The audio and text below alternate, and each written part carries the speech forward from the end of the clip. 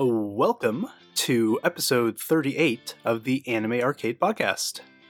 This week, I am joined by Carlos. What's up, everyone? And two wonderful guests. We have Brandon VTag back. Heyo. And Steven, or Supango, on our Discord. Hey guys, how's it going? Good. I'm glad we could have you guys on finally to talk about Anime Expo, the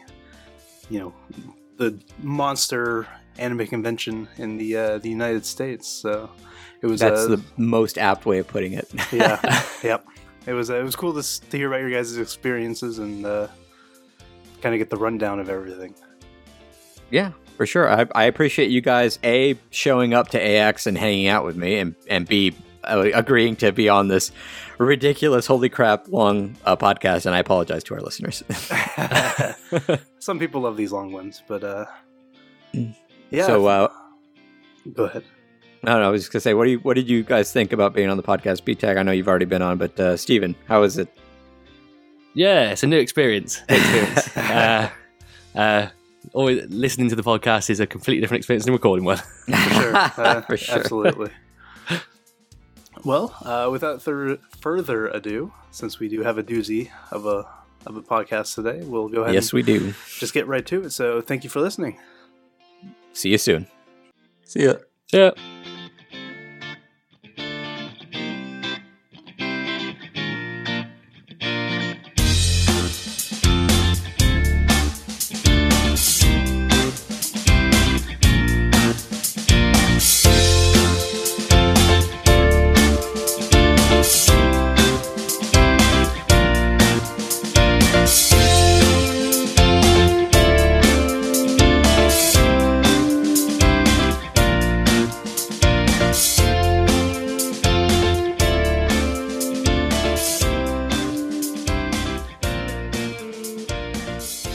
It feels like everybody has Joan of Arc but me, because a lot of my friends do, and I'm like, I have 5 stars, so I can't complain. Yeah, you son of a bitch. But I'm still going to. You have multiple 5 stars. I have 2, yeah. That's 2 more than me. I literally got my first 2 yesterday. You got the exact same ones I did, but you got yours in one roll. That's impressive. It was the luckiest roll ever. Congratulations, you've expended all of your luck. Yeah. Yep. Yeah. Oh my god. I'm actually playing right now. I probably should be paying attention to what we're doing. We're all into Fate Go, for those of you listening out there, and I mean, we played it quite a bit, or we're playing it quite a bit. I'm not sure. Do you guys find yourselves playing this more than other mobile games right now, or are you still playing your other mobile games more? This is the one I'm definitely playing the most. Like, I log into Fire Emblem Heroes to get my daily login and maybe think about rolling for a 5-star in that, but I don't think I've actually played that game in over a month. Wow. Yeah. What about you guys? Yeah, I don't play that anymore, really. And then Sif, I usually just log in and get my free, shitty, normal whatever, and then log off, and whatever login bonus I get. Yeah, I think for me, definitely, like, I realised that I've kept Fate Go going pretty much constantly and missed a daily on Sif, so that pretty much says everything. Wow, yeah, no, when we met up, you were pretty much telling me that you still played Sif pretty religiously. Oh boy, yeah. Fate Go's taking it, huh? It's taking it for the moment. Well, for those of you, in the introduction, you would have heard their names, but today we have guests on the podcast, BTAG, who's been here before. Yeah, thanks for having me again. And Spango from our Discord. Can I say at least your first name? Yeah, go ahead. His name is actually Stephen King, which is that's a little confusing. Yeah. But easy to remember. Yeah, for sure. And easy for people to make fun of as well. Oh, I'm sure. That's sad. Well, I think my favorite thing, we'll get into when we met up in a second here, but like when we met up and you were telling me about how like the disappointment, people see your passport and then they look up and it's like, oh, you're not the author. Yeah. At least you share a name with a beloved figure and not a horrible menace or something. That's true. Yeah, That's exactly. true. Hannibal Lecter. Can you believe Yeah. it? Yeah. The Adolf Hitler, the other Adolf Hitler that was living in the 40s was like, look, guys, I know my namesake's a son of a bitch, but I'm not him. But yeah, so we, myself and these two fine members of our Discord, recently met up at the biggest anime convention in the country, or our country, I should say. Do you guys have anime conventions? I think you mentioned you really we have them. They tend to be kind of cosplay meetups, if anything. Okay, well then the biggest anime convention in both our countries. Yeah. At Anime Expo 2017. For those of you, who are uneducated, why are you listening to us if you don't know what anime is? What would be? I'm joking. Please keep listening. Or don't. You do you, but please. What would be the largest anime convention in the world? Do they have anime conventions in Japan? Probably Japan absolutely. Expo. That's probably the biggest one. I never hear about like anime conventions. I hear about like Comiket and stuff like that, but I don't know if I necessarily consider that an anime convention. It's a doujin one. Yeah. I mean, and doujins could be based on games, anime, novels, etc., etc. Okay, I've never heard of Japan Expo. I'll have to look that up. I imagine they have to have industry panels over there. I mean, the industries are all there, so... Yeah, I know with Japan Expo, they stream a load of them out online through Nico Nico. Oh, do they? Oh, shit, I have a Nico Nico It runs about a month before AX. Oh, well, then I missed the shit out of it. Yeah. Oh, well, it's not like I could understand what there's... the only reason I have a Nico Nico stream is to watch Aqua's Nico Namas, and that's it. And just, like, watch and laugh and not understand what most of it's, happening until fan sub or sub it for me. But this one is Anime Expo is the largest in our country. And we all met up. And you can too if you join our community, and we'll have information for that much, much later. But for now, what did you guys think? Like, just overall, before we get into the meat of it, what was your guys' take on AX this year? Starting with BTEG. Sorry, I probably... Yeah. I think my experience is going to be far more negative than you guys's. Like, I think... For sure. I think not having a premium pass is, like, ruins the experience of the entire thing. For sure. There's lots of waiting in lines. It's pretty bad. I hear the same thing about like Comic-Con and stuff like that, but like on a much larger scale. And at other cons, like when you don't get premium passes, it's not nearly as bad. Like at SoccerCon, did not have this problem. Like I've been to Comic-Con in San Diego, which has like way more people, and it was far better run, and I was in lines for way less time. I don't know, Anime Expo is just very, very poorly run. For sure. I mean, that is a complaint from most of the people about that con is stuff not being on time, nobody knowing where anything really, well, not where things are, but like if you ask somebody and they weren't specifically told, like it's a mad dash for people to figure out where you're supposed to be. Yeah, I was walking by a security guard where somebody was asking where Lost and Found is, and he's like, I've been told 3 different locations.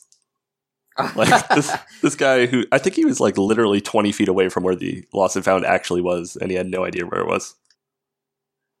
That sucks. All right, well, what about you, Spango? Well, for me, it's my second year at AX. I flew over last year.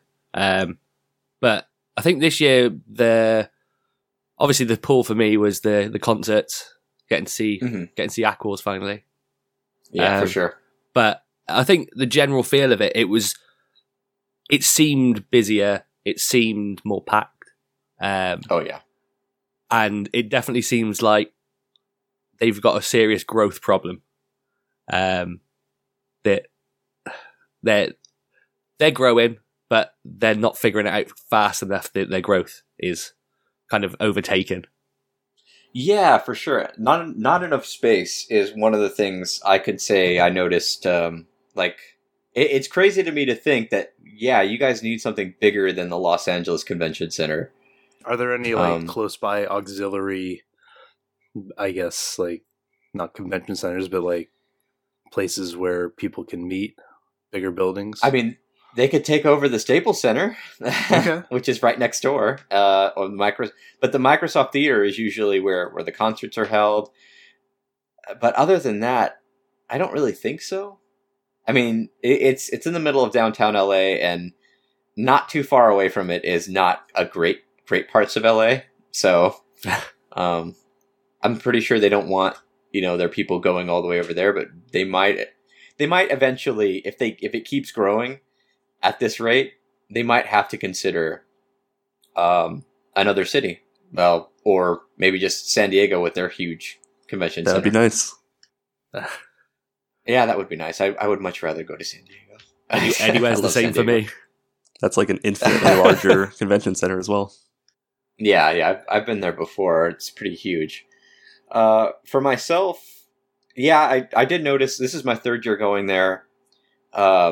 This con was, like you guys said, much more people, and I was surprised.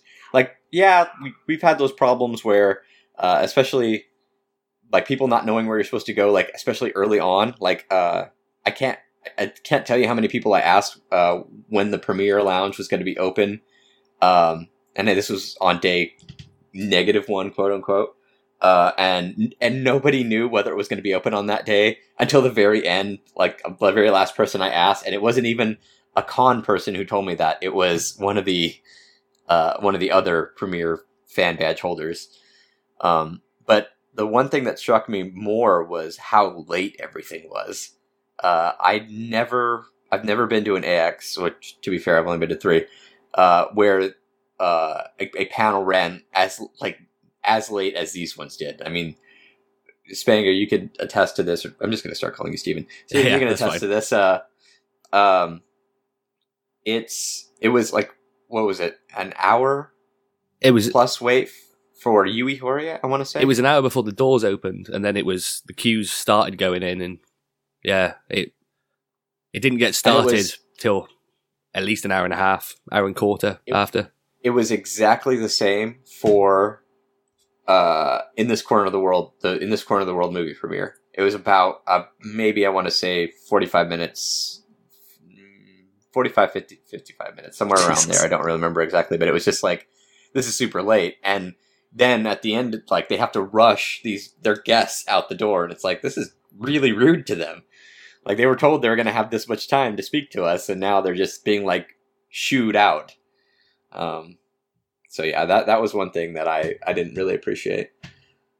But as a whole, I think I really enjoyed, I mean, I always really enjoy Anime Expo, but I think I enjoyed it more so, A, because I actually went to the concert this time, and B, because I got to hang out with you guys, because I wasn't trying, like last year, I was, like, our site had just started, our podcast had just started, and I was throwing myself at panels, trying to get as much information for the site as possible, and I was not having a whole lot of fun, because I was tired, I was really hungry all the time, so it was much more fun going with other people, and hopefully one of these days we can get a bigger group. That way, if we do want to cover everything, we can totally do that. Sponsors, you hear that? Sponsor, yeah, exactly. Hey, Anime Expo, how about some press badges?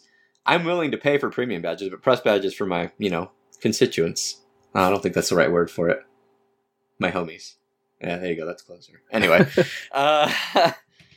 so let's kick things off. Day -1, which was crap. I didn't write the dates down. Let's see if it was 29th. The 29th. Was it the 29th? Okay, yeah. So Thursday, July 29th or June 29th. My bad. There was day -1, and this really wasn't a big event day, it was just ticket pickup and ticket and badge pickup, which I thought was brilliant because usually the lines for day one badge pickups are horrendous, and we'll get into that later. But but for now, I thought this was a really good idea.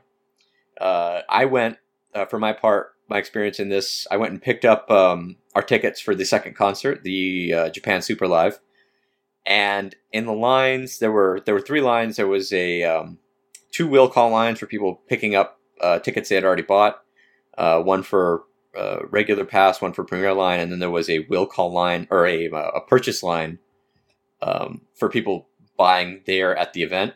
And it was crazy to me to think that a lot of those people who had bought their tickets online probably could have bought their tickets at the event and still gotten a really good seat because there was nobody in the green line for pickup on that day. But I mean, even from day one, there were a bunch of people in that line that were decked out in awkward stuff, decked out in Wake Up Girl stuff, decked out in Idolmaster Girl stuff, or Idolmaster Cinderella Girl stuff, and all of them were like playing their music at like super loud and doing the chants and all that stuff. So it was pretty clear from that moment that like, all right, these concerts are going to be real fun.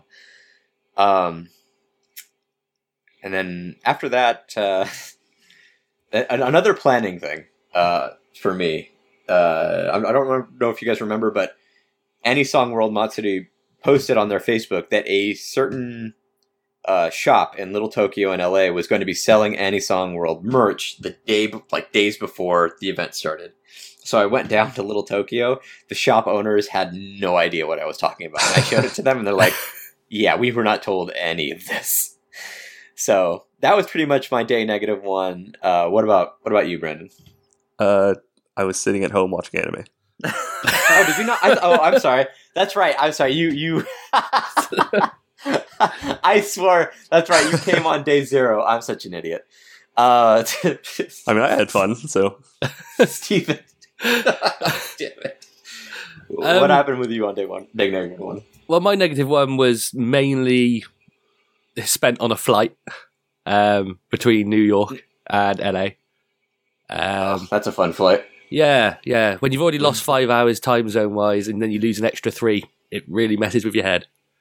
But then as soon as I got to the airport, it was quick, checked in to the hotel right next to the convention center, and then I just kind of shot across the convention center, expecting the same lines as last year, and there was no one there.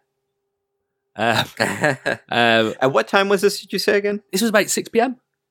6 p.m.? Yeah, no, Yeah. I figured like everybody who was going to be there at day -1 would have already been there. Yeah. I was really surprised because it just appeared there and was like, I think everything's shut up. Like everything's finished for the day. And then wandered in and someone went, yeah, you can pick your tickets up here. I think they were even confused how quiet it was. It was also it was crazy how late they kept it open. I don't remember exactly how late it was, but it was like what, 9-10? Yeah, it was. I think it was open till 11 p.m. day 1. Shit. Yeah, so it's crazy. The only queue I saw my whole time across there was actually for the merch. Oh yeah, there was a big one there when I was there as well. Yeah, because they were selling the exclusive pins for each minus day, but they'd already sold out. So there were a lot of disappointed people in that queue. There were a lot of there was a lot of actually really good looking merch from Anime Expo itself this year. A lot of years it's just a few t-shirts and you're like, okay, maybe a hat, but like they had like a I don't know, like this, what do you call the jackets at like the football, American football, like varsity jacket players? There you go, varsity. They had like a varsity jacket type thing almost, and then they had like a really cool hat that said Anime Expo in Japanese on it, and like a lot of like impressive stuff. The thing that made me laugh and kind of sad was that they had their con mascot made into a little minifigure.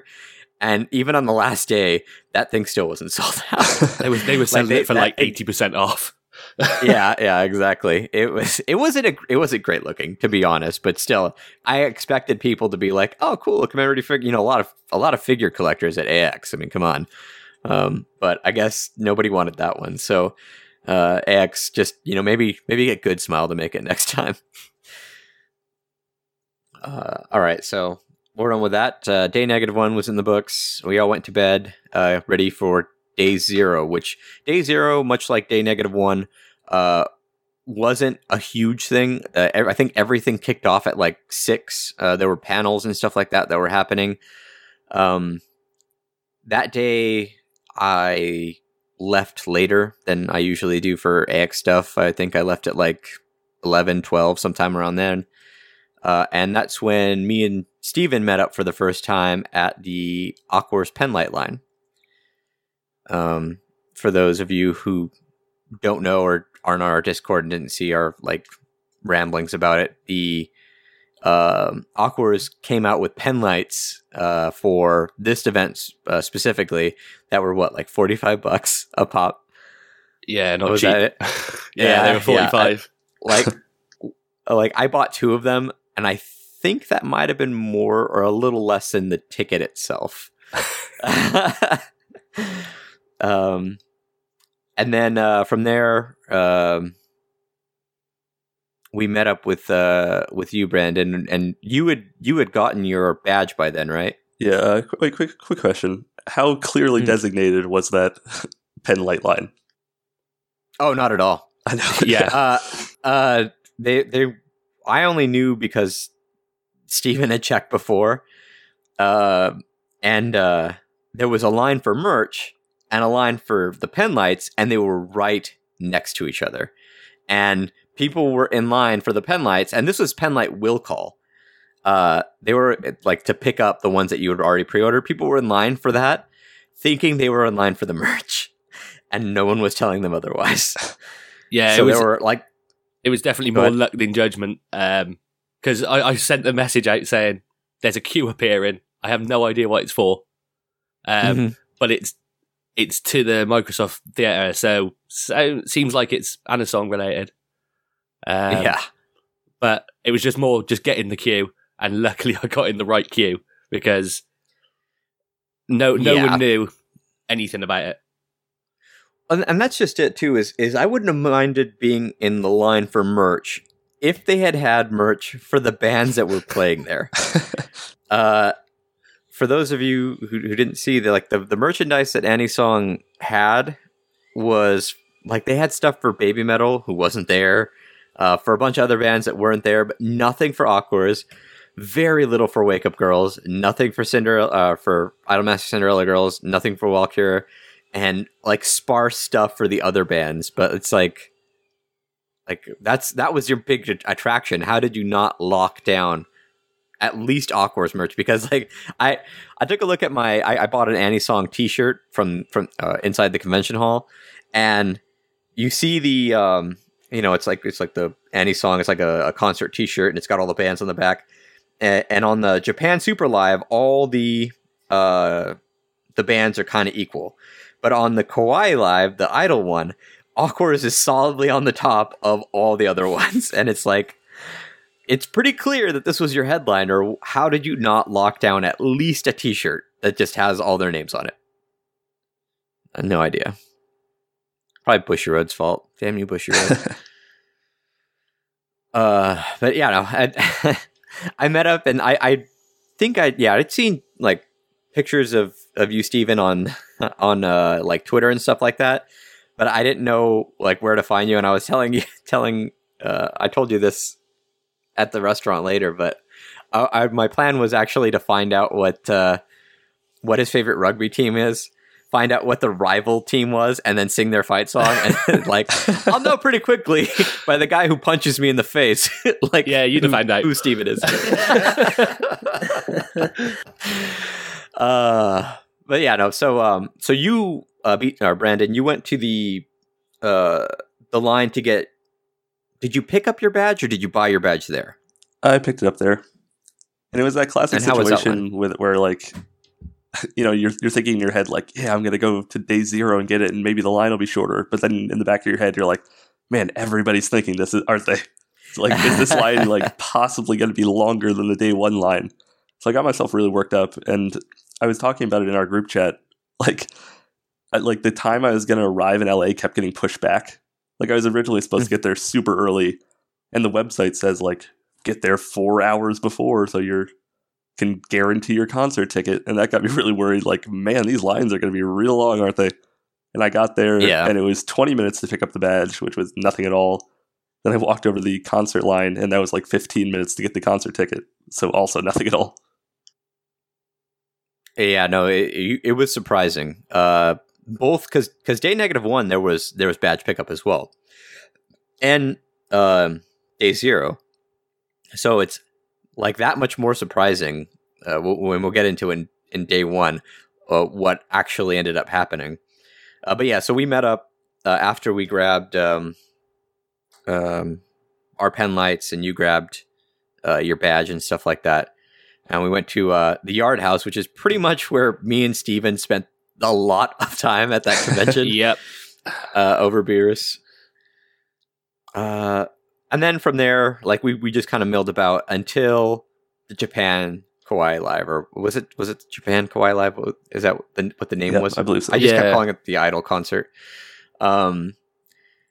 This was like I kicked myself last year for not going to the Annie Song thing. It was way more than I expected. I thoroughly enjoyed the show. What did you guys think of it? It was incredible. Like I came in, like I knew nothing of any of the groups, and I had just like the previous day marathoned all of Love Live Sunshine, so I kind of knew Aquars, but not super well. But like pre-concert, when the Sunshine OP started and people just exploded, I knew I was in for a good time. Oh my god! Yeah, no. Pre-concert for both concerts, they were showing all the bands that were playing in both concerts.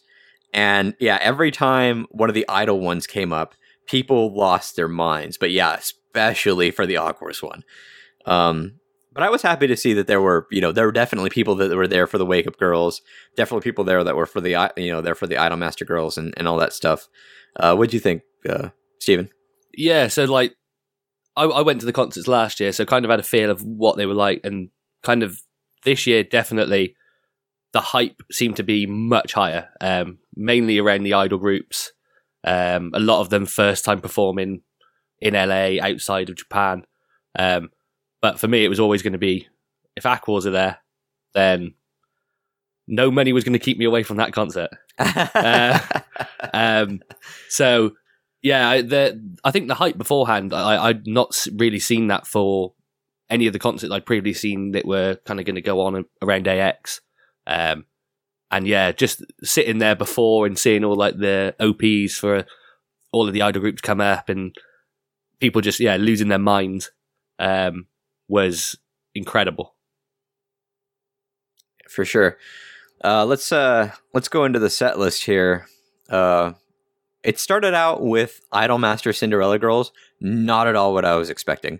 Nope. I honestly was expecting Walkure because they only had 2 of them. But they started out with honestly what I thought was going to be second to last band. And their set list was Star, which I believe that's the OP for the first season of Cinderella Girls. Go-In, which I have. And then they did their little intro talk sequence, which was fun. A lot of their intro sequences were like they tried their best with English. And then us in the audience tried our best to understand what they were saying when they were speaking Japanese.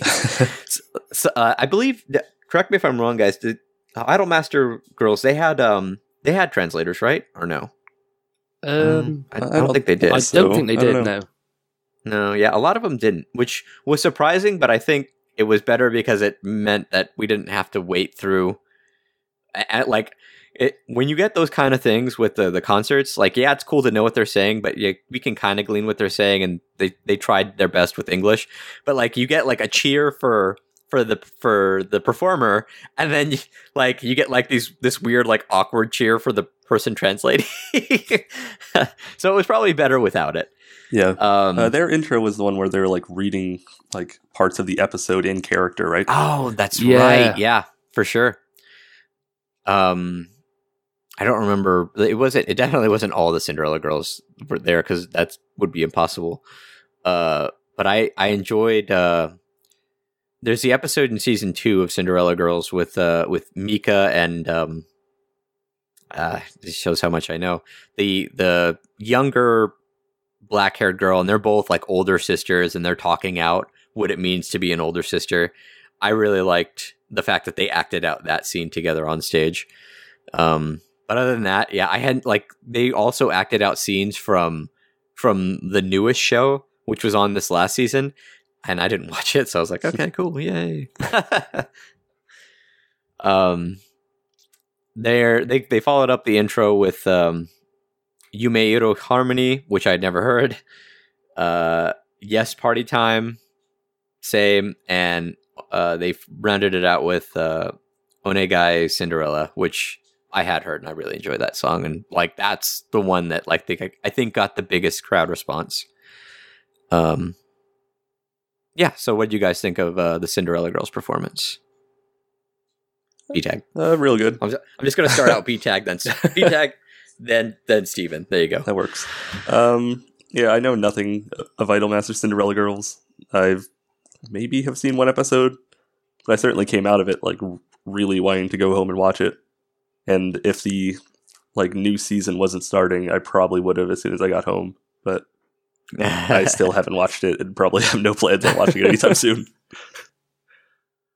Yeah, I think for me, like having been to Japan, I know what Idolmasters is because it's bigger than most. But I'd never watched it before. I'd heard of Onegai Cinderella, so at least one of the songs I recognised. But like there was, it was kind of new, and I've added it to my list. But again, no plans to really watch it yet. There's a lot this season. I actually went home after the con was all over, and I binged the second season of Cinderella Girls. And as much as I really like the show, I think it's way weaker than the original. So go watch the original. It's great. Cinderella Girls, I think, suffers from being based off a mobile game that I've never played. It's okay. It's not bad. It's just there are better idol shows out there. The next was Wake Up Girls took the stage. This was a band I heard of. I'm vaguely aware of the anime. It's actually on my list of shows that I will eventually be reviewing. But I like gone like my preparation for this part of the concert was at the airport before I went to LA, binging all like the music videos on YouTube. So I was very ill prepared, but they put on a really good show. I was surprised. Well, I guess I shouldn't have been because it's an idol group, but I was surprised at how well choreographed their performance was. It was just amazing. What did you guys think of the Wake Up Girls? Yeah, I thought that was a really nice like ramp up in energy from the previous group. I mean, not to say that Cinderella Girls was like boring or anything, but I mean, like that. What is it? The Love Tyrant OP? Yeah, like that song is just like so high energy, so fun to listen to. Yeah, I really enjoyed it, and I also want to watch Wake Up Girls and have no plans on doing it anytime soon. Yeah, I think it was exactly the same for me. Like I was more aware of Wake Up Girls through the Love Tyrant OP than anything else. I think that was most everybody in the crowd, except for like the few people I saw wearing Wake Up Girls hoppies. Yeah. So yeah, it was good to see kind of the rest of their kind of catalog, and again, it's added to the list of anime to watch, but it's the time. Yeah, the ever growing list. We need more than 24 hours in a day. Which planet can we live on where the days are much longer? Let me see here. So the set list for Wake Up Girls was Tachiagare. What was this? Okay, this song. Shoujo Kyo Kyo Kyoku. Pretty good. I had to say it slowly. Then they had their little intro segment and their little talk, which, I mean, it was cool, but not a whole lot of people knew them, so we were just cheering for everything they said. Then they moved on to Koi de Ai Deboku Des, which is the intro to Love Tyrant. Beyond the Bottom, Seven Girls War, and Gokujo Smile. And then from there, we got Walkure, which, again, surprising that they were this late since it was only 2 of them. But honestly, aside from Aquars, my favorite performance of this concert. They really blew me away, especially, I don't remember which one it was. Was it Minori Suzuki? I think it was she Juna. the younger one? Jana. It was Juna. Was it Yeah, Jana? yeah, Okay. yeah. Juno However you was pronounce like it. her. She blew me away with her voice. Oh, what'd you think about this one, B-Tech? This was my favorite one of the concert. Oh wow! Just in terms of the act, just singing in general, it was just, oh man, such high quality. Jana was incredibly, incredibly good, just belting out songs at such a young age. And yeah, for sure. this also had the comedy segment of the first night with them asking for burgers suggestions Yeah. and the crowd chanting for In-N-Out. Which anytime somebody chants for In-N-Out, I'm on board. Yes, sir. We never did get to take you to In-N-Out Burger, Steven, next year. Next year for sure. The only problem is it's so far from the convention center. Like, it would have been like a $15-$20 Uber ride just to get like an $8 burger. Not even $8. Deliver. Oh, yeah, next year. Well, if we all get a hotel together, we'll have to do that. A little off topic, but the G1 New Japan specials were happening at the same time, and I posted the video. Kazuchika Okada, the IWGP Heavyweight Champion, also went to In-N-Out and said he loved it so much that he was back the next day. So yeah, unfortunately, there were a ton of events that were happening in tandem with this event, or with AX in general. But what do you think of this performance, Steven? From my point of view, I'm a huge fan of Japanese music in general. So in terms of the quality of the singing in this one was incredible. I think it's probably the singing performance of pretty much, I would say, both concerts. Just purely based on kind of the quality of the actual singing itself. It blew me away. Yeah, I think I'd agree with that.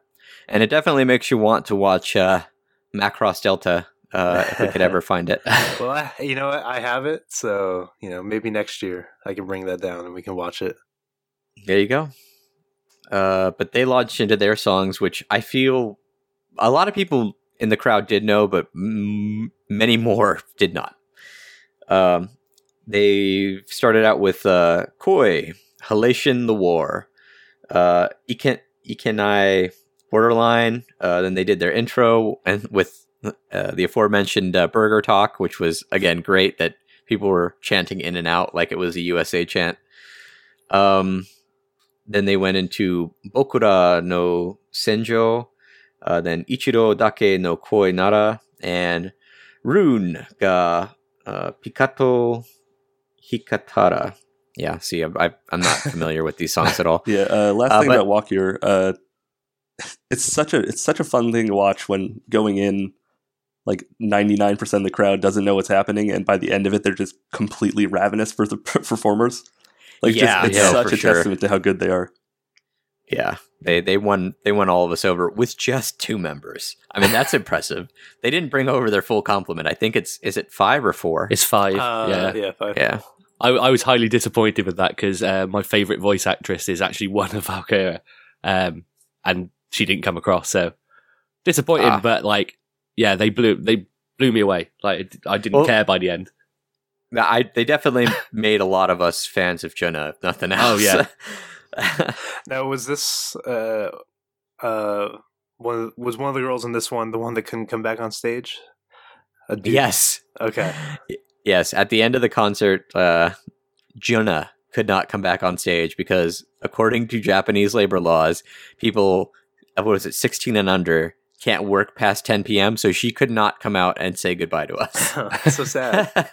Yeah, but I mean, hey, she earned the time off with as well as she's saying. I mean, clearly the three of us are gushing about it. So, and then from there, it was the highlight of the evening, and it was clearly the highlight of the evening because they got, like all the other singers.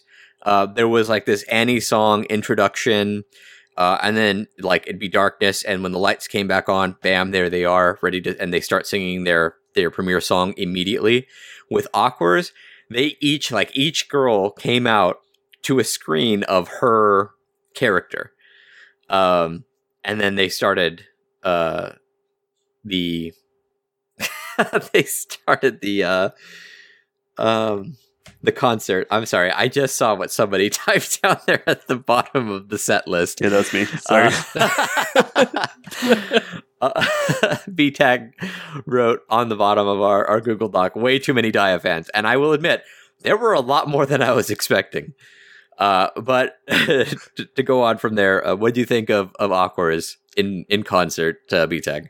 Okay, well, first off, the aforementioned fade to black, and then whenever the like artist shows up on screen, the music that plays is like 30 times louder than anything else in the entire show. Yeah. It's like destroys your ears as soon as it comes on. No, I loved it. I had my white light and my light blue light shining the entire concert to support Yoshiko and Yu. And yeah, it's one of those things where like their songs aren't really conducive to, like jumping. It's not like a high energy rock song or anything.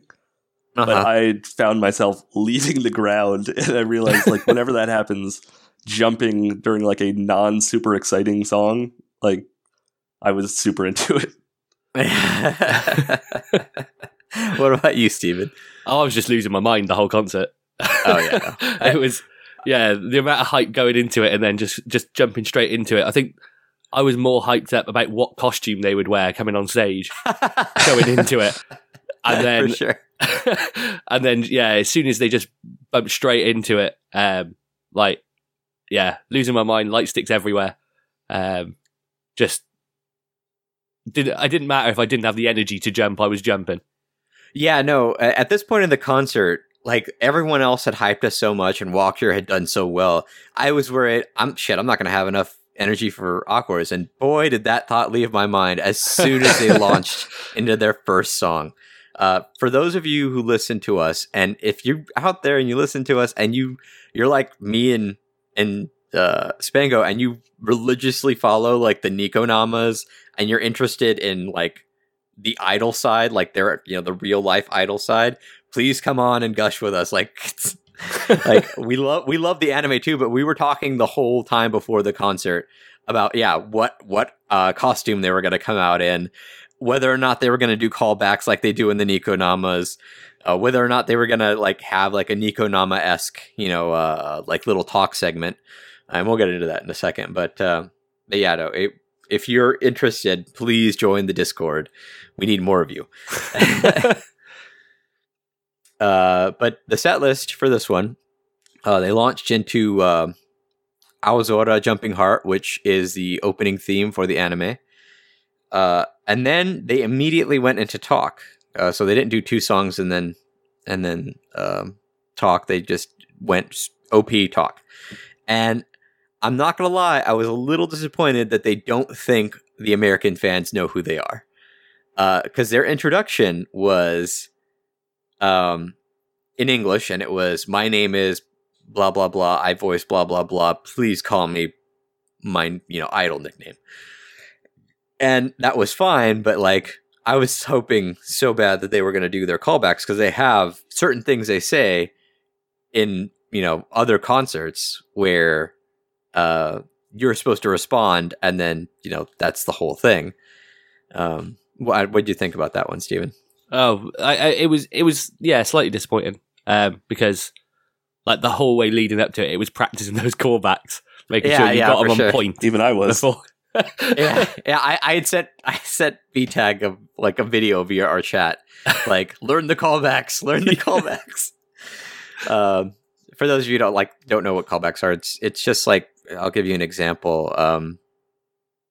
Yoshiko likes to be called Yohane, so her callback is she'll say Ohayohane, and the crowd responds Ohayoshiko, and she'll say Dakara Yohana yo, and everyone in the crowd says Pyon and does a little jump. Like, that's a callback, and it was a shame that they think that none of us know that. But to be fair, I think they were just hedging their bets because it was a multiple band concert. Anyway, from there, their little spiel about they talked about who they were, introduced themselves, and gave their thoughts on America, and being in America.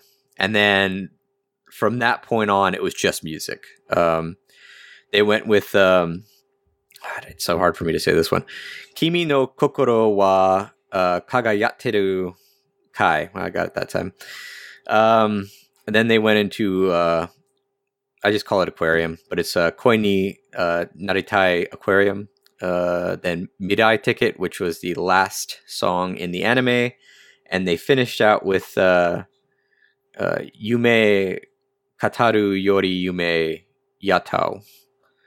And that was it, which was surprising to me because there was a lot of time left over, like from the time that the concert was supposed to end, and I was kind of hoping for Happy Party Train, but I know they're saving that one for their second live, so I kind of figured. Yeah, it also started like 30 minutes late. Yeah, to be fair, it did. And like, it surprised me how many people were at that live. It really did. Like, I figured there were going to be a lot of people, but holy crap. That stadium was that concert hall, I should say, was packed. Definitely not all the way up to the very top, but all the good seats and a lot of the bad seats were taken. So that was the Japan Kawaii Live. We got out and BTAG, unfortunately, you had to leave us because you had to make a ridiculous journey by, you said train, right? Or trolley or something like that? Train, yeah. Back to where you live. And at this point in our Google Doc, our little show notes, after every day, it says post-con beers. Yes, every day, me and Steven got beers. Oh, wait, no, I can't. I'm sorry. I'm completely wrong about that. Before the post-con beers, I didn't... I completely forgot about it. Sorry, Steven. Me and Steven had the good tickets, quote unquote, the special tickets that got us into a special goodbye event. And we were already super high up on like energy from Aquars being done. Like, we were like fucking cloud 9. But then we got to the special goodbye event, which was like, it wasn't like a handshake event. I've never been really comfortable with the idea of a handshake event. To me, it feels kind of creepy. But this was fine. Essentially, they lined us up, and we walked past all of them and waved and just said, goodbye. For me, the whole time, I was just saying thank you, arigato, like to all of them for coming, because they never do, and so I wanted to show my appreciation. But for Aquars, me and Steven did something different. So go ahead and share your story, Steven. Yeah, so the whole way up, I was just kind of waving to him, prepared for Aquars at the end, thinking, should I do it? Should I not? And then came up to it, and my favourite character in it is Hanamaru. So coming up and seeing King in the line, I was like, nope, I'm going to do it. So I gave her a big Maru with my arms over my head, and she responded with a Maru back, and I lost my mind. Yeah, for those that's another callback. King's callback is she says Ohana, and everybody responds with Maru, and you put your arms over your head to make a circle. And like Steven was pretty much over the moon for that one. I could have skipped out of the venue. This is our level of idol fandom. That's so good. And granted, we're we're not nearly as bad as other people in Idle Hell because there are people who follow all the bands to this extent, but Aquars is definitely our jam. For my part, I didn't like my best girl is Aikyan, the one who plays Yoshiko, but I couldn't get to her in time with it. So I hit up my two of my other favorites, Mari or Anya, and because Anya is there was an international poll on which girl should represent which country, like for foreign affairs, quote unquote, and Mari got America, which I love because they dressed her up as a cowgirl. But I had to do something for her because USA. And for me, hello. And for Logan. Yeah. So I did her call back, and I pointed at her, and I at the top of my lungs because she screamed like almost screams, but not really. It's really high pitched. She says, shiny. So I pointed at her, and as loud as I could, I said, Anya, shiny, and she pointed back at me and did the same thing. And then when I got to Ruby, because I was just like, fuck it, I'm just going to do another one. I did the Gamba Ruby with her. And yeah, I was like, same thing. I was like, fuck, that was so cool. And so, yeah, during these post-con beers, like when we went to Steven's hotel and we grabbed a couple beers, yeah, we were on cloud fucking nine. Just like, that was the coolest thing ever. Like, grinning like a Cheshire cat. Yeah, exactly. Those beers couldn't have tasted any better. Yep. If they were poured by God himself. This is our level of ridiculous fandom. So please join us in Idle Hell. Yeah. I'm very jealous. Very, very jealous of you guys. Well, maybe next year. Hopefully they'll come back. Hopefully they'll come and do a concert all of themselves at the Staples Center, which would blow my fucking mind. But probably not. Now let's get back to the convention. I went home that night, fell asleep, dreamt of Aquars. I probably didn't. I probably dreamt of some stupid shit. So day one, I woke up super early, and I got to the convention center, and holy dog shit, that badge line. Apparently, B-Tag, nobody had your idea. Yeah, apparently. They should have. Yeah, no. We got the final numbers at the end of that day.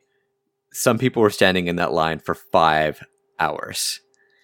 That is a ridiculous amount of time. Some people who got there were only able to spend an hour or less at the exhibit hall because it closed down. And a lot of the people who were there to buy 1 day badge passes were demanding a refund. Yep. Not to mention LA was not didn't have comfortable temperatures that day. It was all right. It was actually wasn't pretty bad, nice. but it was sunny, and my skin would have been bright red by the time we got out of those lines. Irish people. What do you call it? The whole con though was much better than last year in terms of temperature. But yeah, it's still incredibly unpleasant to stand outside for 5 hours at a time. And then if you wanted to see a panel, because you were buying the regular pass, well, congratulations, you get to stand in a line for 2 hours, especially if it's a really popular panel. So crappy all the way around. For my part, I got there, and the Premier Lounge is usually open an hour or two before the dealer hall is. This year it wasn't, and I didn't know that, so I got to the dealer hall with maybe 35-ish minutes to spare before they let the masses in. I went straight to the Bushiroad booth, which is where all the Love Live stuff was supposed to be getting sold, because again, I was still on this, Aquars high. And unfortunately, Bushiroad, all their shipments were delayed, and they remained delayed the entire con. They never had their full complement of merchandise, which was unfortunate. So I picked up a wall scroll, which is sitting to my right now, a Yoshiko flag, which is sitting on my desk, and what else did I get? That might have been it from that on that day. Yeah, I got buttons later. But Steven, what did you do in the dealer hall that first time? Yeah, so I pretty much, because last year they had a separate area which it was clear that Premier fans can get into the convention this way, like early in the morning to get into the dealer hall. But this year I didn't see that, so I got stuck in the main queue for about an hour before I got right near the entrance, and someone went, "Oh, by the way, Premier fans can go up to the side door," and basically missed the whole period before the whole rush went into the dealer hall. So, bit disappointing on that. But then, as soon as I got in the dealer hall, it was straight to the Bushy Road booth. And yeah, disappointment on the lack of selection, but that wasn't going to stop me spending money.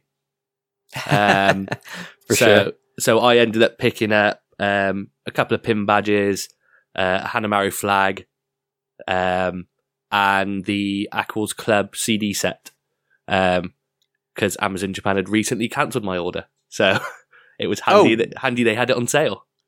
They had a bunch of them on sale. I was surprised about that. We haven't spoken about this, and this is kind of a side thing, but have you signed up for the Aquars Club already? I have, yeah.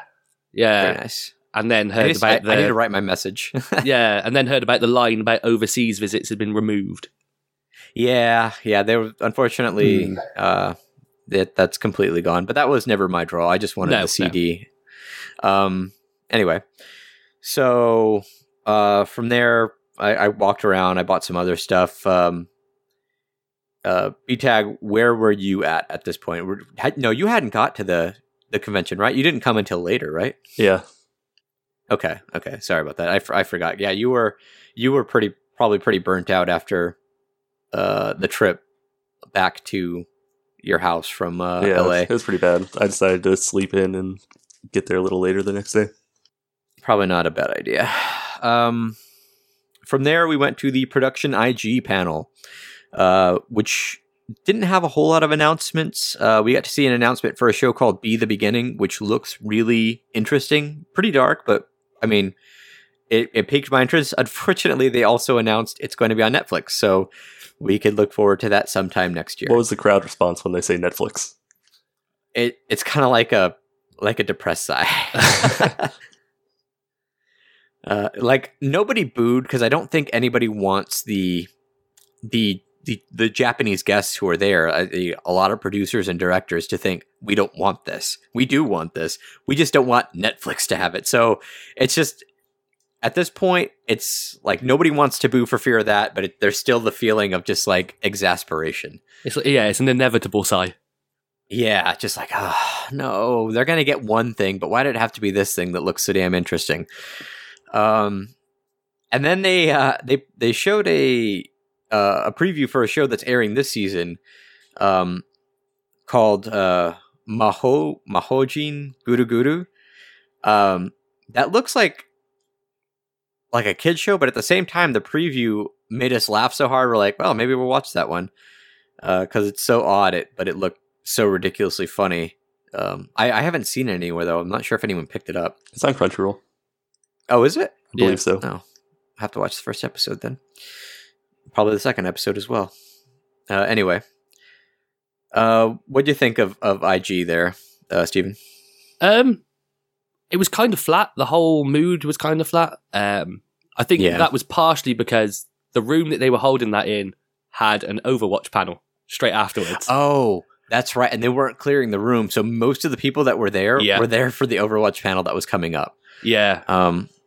Which created a weird kind of atmosphere in that room. Yeah. Not clearing the room is the dumbest thing. It really is. Especially since there was a huge line right outside the door. Yeah. After like last year, I was in that Your Name line for like 2.5, 3 hours.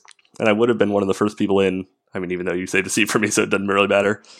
But they did not clear what was it before? The Sailor Moon. Sailor Moon. Yeah, so they didn't. People were waiting in line for 3 hours and they didn't clear the room. So anybody in that Sailor Moon panel who got there like late could have just like moved to the front of the room and sat down and skipped all the people that were waiting for 3 hours. Yeah, exactly. It's real dumb. No, that's one of the problems with AX sometimes. I mean, they clear a lot of the rooms, just not all of them, and the ones they don't clear are sometimes the ones they really need to.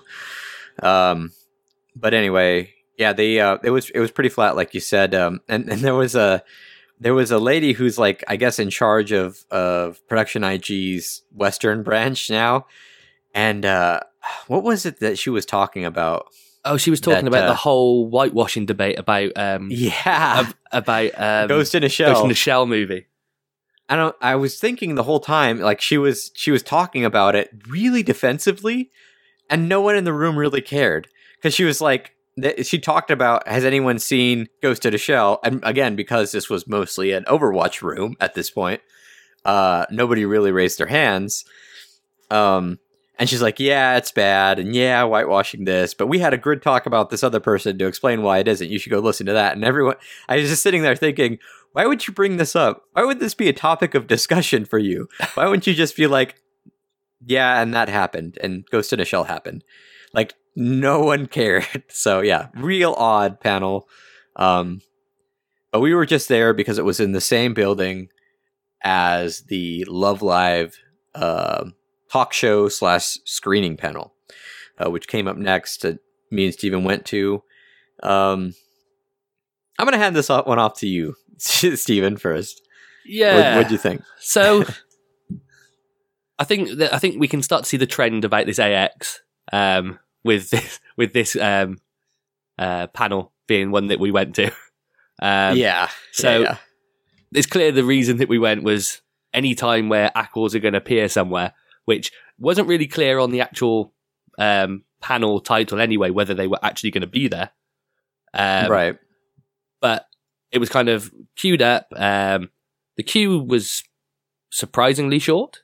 I think a lot of people were in the same mindset, but there was the same crowd that you saw in every Aquos type event. Anything to do with idols, for sure. So it was kind of going, and then I think that one started late as well, which is another trend. But as soon as they came out, they did it was kind of straight away into bring Aquos out, everyone losing their minds, and then quick introductions. They didn't really stick on them for too long, and then I think they sort of, about halfway through the introductions, they kind of got the mood of the room that we knew Aquos. And I think that was clear because the later members in the group started doing some callbacks. Yeah, Hanamaru did. Yeah. Ruby did. Yeah, Ruby did. I think Johanne did kind of half of hers. Yeah, for sure. So it was kind of, you could kind of see that. And then they went into talking about what they think of America again, which is kind of what they did on stage at the concert. Yeah, for sure. And it was like 15 minutes in all of them being on stage and talking. And on the pamphlet, it said that we would be watching the first 2 episodes of Sunshine. But I think they might have cut it short, and they showed us the first 3 episodes of Sunshine. Yeah. Which is why I came back home and immediately started watching the 4th and 5th, and I have problems. But yeah, it was kind of disappointing how short they were up there. But at the same time, I mean, any Aquars is better than no Aquars, and just to have them in the States was awesome. I'm not going to complain about watching the 3 episodes of Sunshine again. No, and the best part about it was watching it with other Aquars fans, because especially that first episode, like whenever someone's best girl was on camera, people lost their damn minds, which was fun. And every time a song came up, especially, most notably the OP and the ED, like people were doing the calls for the OPs and the EDs. So that was just a ton of fun to be in the crowd for that. And everybody shouting, because you get to episode 3, you get to the what I call the start dash episode, because it's pretty much what it is, where they're having their concert and Chica's all sad when the power gets cut, and everybody just shouting, Gambare, and like you could do it and stuff like that, and like it was really fun. Like more fun than I was expecting to have rewatching the first 3 episodes of Sunshine for like the billionth time. Yep. So, yeah. I mean, there are definitely complaints we could lob at that, but you at the end of the day, it's Aquas in America, so please give us more. Any extra Aquas is more Aquas. Yeah, exactly. And you got to see Hanamaru do the Maru again. So Yeah. All right. From there, we again milled about. I think we had some lunch or something. Until the second concert, which this time we had seats with you, BTAG. We got into the venue, and I was really surprised. A, there wasn't a huge line going in, and B, how long it took everyone to get in. Like, people were much, much slower getting into this concert than the other one, but I think that might be because everyone had the same thought of, well, it didn't start, like, the first concert didn't start until this time, so maybe this time I'll just come at a later time and just beat the line. Mm-hmm. So, but yeah, let's jump into that concert. What did you guys, how did you guys feel about this concert compared to the other concert, starting with BTEC? This is more my type of concert in general. Like, I love the first season of Love Live. I love Sunshine now. I came to the reality that I might actually like the girls in Sunshine more than the original Love Live girls, which was a startling revelation. Yeah, because I just don't dislike anybody or like hate them with the vitriol of like I do for like Hanayo or Katori or like yeah. So yeah, I love this. This concert was incredible. I thought just the energy that everybody had. We'll get to it, but you know, when different performers come together to perform a song that like neither of them sing, like how this concert started off was really really fun. Yeah, I loved it. And you, Steven? Oh, for me, like I was coming into this concert, one of the performers was Konami Suzuki, and I'm a huge Konami Suzuki fan. I've gone to her concerts in Japan just to see her perform.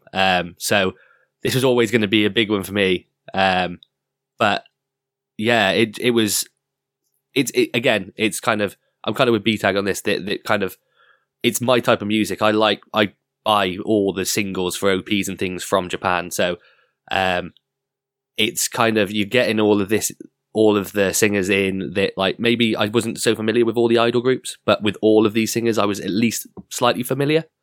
Right. And seeing the crossovers was, that's the interesting part of it. Seeing like when they sing together between the groups, like that's the bit you're there for. You've got all these performers in one place, which is a rarity anyway. So it's good to see that those crossovers. For sure. And well, let's go ahead and kick it off with a crossover. This concert started with Konami Suzuki and Angela singing A Cruel Angel's Thesis, which, again, like B-Tag alluded to, neither of them sang, and the crowd went apeshit. Like, it was crazy. Like, that was the strongest possible way they could have started off this concert. And then from there, we got Konami Suzuki singing This Game, Blowout, and Redo. Unfortunately, the list we have doesn't have the anime that they're attributed to. Do you guys have that? So yeah. So This Game is the OP for No Game No Life. Yeah, right. You've got Blowout, which is the OP for Akashic Records. Of last season, and Redo is the OP for ReZero. Mm-hmm. Okay, yeah, I don't recognize a lot of these songs by name, but and in case people don't know, Cruel Angel's Thesis is the Evangelion OP. Yeah. Right. So she got like I said before, this the first song really hyped up the crowd, but it was impressive to me that Konami Suzuki maintained that level of crowd hype throughout her performances. And so, like, I don't know, I've never seen a solo artist perform from Japan. So it was surprising to me because I thought that this one was going to be much more subdued than the Idol concert, because Idol fans can get really ridiculous. I mean, we saw some of the dudes like doing the, what do they call, wotoge or whatever it's called. Yeah, those guys can get pretty nuts. Anyway, so I was pleasantly surprised, and it kept going from there. So thoughts on Konomi Suzuki, B-Tag? Just real fun. Really got the crowd going. Like, name wise, I thought she would have been one of the later ones to come out. Yeah, for sure. Like, I think that's what most of us are thinking. But starting the show with a showstopper, got the crowd really into it, and I think like they were able to carry the momentum for most of it. There might have been a lull in the middle where people didn't really know what was going on, but yeah, it was really good. And I didn't know. I've heard all of those songs before, and I couldn't place what they were from. And then I got home and felt like a real idiot when I looked it up. No, I mean, it's the same. Like, if you haven't seen a show in a long time and you're so used, like Blowout, was the only one I was like, oh, I know that one. And Cruel Angel Ceases, but that one's kind of timeless. If you haven't seen the show for a long time, it's easy to forget the OP music unless you have it on your phone or whatever and listen to it all the damn time. So yeah, it was the exact same for me. That's why I had to ask, because I don't recognize these songs by their title. But yeah, you hear it and you're like, oh, I know this song. Where do I know this song from? What about you, Steven? Thoughts on Konomi Suzuki? Yeah, for me, I always have Konomi Suzuki's music on my iPod, so it's always there. It's in my training playlist. So I've seen her perform in Japan, and this was equivalent level of energy, to be honest. Nice. She just comes out, puts it all down. And I pretty much did the same, because after she left the stage, I realized how much my arms hurt from all the light stick use. So the rest of the concert was me holding my arm up, trying to rest it slightly. Because I think I kind of blew all my energy on the first one. Yeah, no, for sure. After the first concert, I was pretty tired going into this concert, but I was surprised at how much energy I was able to summon up. Especially since we weren't drinking water those first couple days. We were drinking a lot of beer. B-Tag was the smart one. All right, so from there we went into Mashiro Aino, who sang Vanilla Sky, New Look, and Ideal White. Do we have the shows those are from, or are they the originals? I got it. Vanilla Sky is the OP to Gunslinger Stratos. New Look is the ED to Recreators. And Ideal White is the OP to Unlimited Blade Works. One of the OPs. Okay. Right. Well, a show I actually started watching recently. So yeah, this one, I'm not gonna lie. I didn't know a whole lot of her work. I had heard Ideal White because people link OPs and EDs in our Discord all the time. But it wasn't that recognizable to me. So did you guys recognize this one more? I recognize the Unlimited Blade Works OP, but the others I definitely did not. So I recognize the Irregular to Magic High School OP because I watched that on the plane across. So that's right. So that one kicked straight in, and the Kill la Kill opening. That one is one of my favorite anime. Opening? Yeah, the Ambiguous is the second OP for Kill la Kill. Oh, so was that Mashiro Aino? Oh, I've skipped on. Spoilers. Yeah. It's all good. Yeah. No, I definitely recognize that one too. But yeah, so Mashiro Aino, definitely the same level, or at least mostly the same level of energy as Konomi Suzuki, but because I didn't really know a whole lot of the songs, I was just kind of like, yay, moving my light sticks along with the crowd. It was still fun, and I'm definitely interested in, or looking forward to hearing Ideal White more as I move further into Unlimited Blade Works. But yeah, let's move on. The next one was You guys are gonna have to help me with this one. Is it Garnidelia? Garnidelia. I believe so. Garnidelia? Yeah. Yeah, okay. And they sang Ambiguous, Grilletto, Speedstar, Yakusoku Promise Code, and they did a duet with Mashiro Ayano to sing Sorairo Days. And do we have the list for that one? Yeah, so I have the list for that one. That one is so Ambiguous is the opening for Kill la Kill. Grilletto is the OP for Irregular at Magic High School. The second OP for that one. Speedstar is the Irregular Magic High School, the movie ED. Okay. And Yakusoku Promise Code is the Qualidia Code ED. Okay. And then Sorairo Days, I'm not sure off the top of my head. I think that was the one that when we were drawing the concert was questioning. Gurren Lagann. Right. Okay. So I pretty much just knew the first and last song of the night. But Garnidelia is a really fun band. It's the lead singer and a keyboard player, and like their little talk segment was a lot of fun.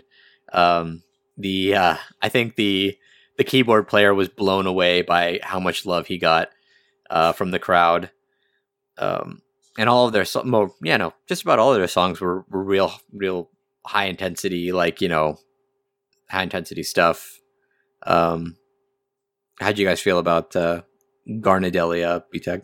Yeah, really good. I think at this point in the concert, it was my second favorite. Like Konomi Suzuki really got the energy going. Yeah. Mashiro Ayano was great, but it was definitely a step down. And then Garnidelia was certainly in the middle of those two, I think. Steven? Yeah, I think for me, because I'd watched Irregular Magic High School, as I said before, on the plane, their music was in the front of my mind. So as soon as it kicked into those songs, it was suddenly kind of they absolutely smashed it, the concert. They came on high energy straight into it. And yeah, you could see all of these performers just were leaving it all out there on the stage. For sure. Now I don't want to say it this way because but like this was my least favorite part of the concert. It was the time I got the most rest. Ali Project, which is not to say her music's bad, it's just not conducive to the energy we were feeling at the time. Yep. Ali Project came on stage. She's the only way I could describe it is, I guess, no, because she's been around for much longer. But the only way I can equate it in my head is like a Lady Gaga type thing, because she was in like this ridiculous dress. So it was clear that she wasn't going to be jumping around and getting people, hyped and stuff like that. She pretty much just stood still and sang. Ali Project sang Boku Koku Kakuse Catharsis, Yukio Seishunka, Take Two, Seishujo Ryoiki, and Rara Eve Shinseki. But that's a mouthful. Do you guys have the list of what those were? I know one of them was one of the anime that I had on my list recently on the Twitter poll. It was Raisin Maiden, something like that. Yeah, Raisin Maiden. Yeah, I got it. So the first song was the ending theme to Dot Hack Roots. Okay. The second one is the first ending of Code Geass. Okay. There is the OP to Rose Maiden. And then it's the OP to The Girl Who Left Through Space. I only knew one of those songs. I like the Rose and Maiden one. I was like, okay, well, maybe I'll give this anime a try since, well, again, it's on the list and I'm going to have to. But yeah, other than that, Code Geass is pretty much it. What about you guys? Anything ring a bell from this performer, or did you guys have the same opinion as me? I mean, I've seen Code Geass, so that song sounded familiar. I certainly couldn't put a finger on it. Yeah, so nothing really. I didn't really remember anything, and like you said, it was just such a weird like change of energy.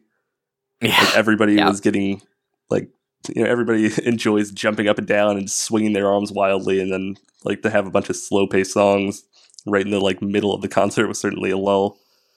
Yeah, for sure. It was a nice rest though, because honestly, all I was doing was sitting and kind of waving, like not waving my arms, but just kind of like arms kind of at my side, just kind of like waving the sticks back and forth with minimal energy. Yeah. And I think people were so ready to like start going crazy with their light sticks, but there was never a time where the song picked up enough for them to do it. So they were trying to like figure out a time where it's like, this is still slow paced, but it's kind of quicker than before. So should we start going crazy with light sticks now, or should we still do the slow thing constantly? What about you, Stephen? What do you think of this? Exactly the same opinion. It was nice to have a rest. Yeah, for sure. Yeah, it was definitely a completely different start to everything else that had been so far. It was almost kind of a jarring change of pace. Yeah, it just threw you off a bit. I kind of figured that would be in the middle first. Yeah, I kind of figured she'd be first. If that's the way they were going, I figured like start slow, build up, ramp up. But this is what we got. Moving on, we got Minori Chihara, who did Paradise Lost, Terminated, Kyokai no Kanata, and then she had a duet with Ali Project singing Celestial Diva, and then she left, and we got the song I was most excited to hear, Hari Hari Yukai, and then Freedom Dreamer. So aside from Hari Hari Yukai, which I'll say that's the Melancholy of Haruhi Suzumiya, what were the other songs from? You got it? Okay. Yeah. So for this one, we got Paradise Lost, which is an insert song for Melancholy of Haruhi Suzumiya. The second one is the opening theme song for Horizon in the Middle of Nowhere. And then you've got the opening theme for Beyond the Boundary. Now, Freedom Dreamer, I've not actually found. Anything on Celestial Diva? Yeah, so Freedom Dreamer, Celestial Diva, that is the it's the opening song for an iOS game. That's why I couldn't find anything. Okay. No, that's fine. that was good selling, man. You're a podcaster already. And it's an iOS game called Chaos Gems, something like that. Okay. It hasn't. I couldn't find an English name for it. Odd choice. Real odd choice. Yeah. And then Freedom Dreamer is the ending theme for a live action Anison Plus. It's a series on TV Tokyo, apparently. Oh, so yeah, another odd choice. Yeah. I don't know why they wouldn't end with Hari Hari Yukai. Like that was, I mean, what a lot of people I think were there to watch her sing, and probably Paradise Lost, but still, I mean, good performance, a definite ramp up in energy. Thoughts, Speedtech? Paradise Lost is an insert song, but it's also the OP to Gare Zero, which I'm a big fan of. So that was the one that got me like really excited, because I think I'm the only one here that's seen Gare Zero, which I'd recommend people should watch. That one got me hyped, and I mean the Haruhi song, of course, like the crowd was just going insane with their like whoop whoop whoop thing. Yeah, for sure. Yeah, that was a big ramp up in energy, and it was one of my favorite performances in terms of like singing quality. It might have been my favorite. Maybe tie with Kotomi Suzuki, but I think we're getting to our favorite performance in a little bit. Yeah. Oh, yeah. But before that, Stephen, your thoughts on Minori Chihara? So I didn't really know about Minori Chihara except for the OP for Beyond the Boundary, which I love that anime so much.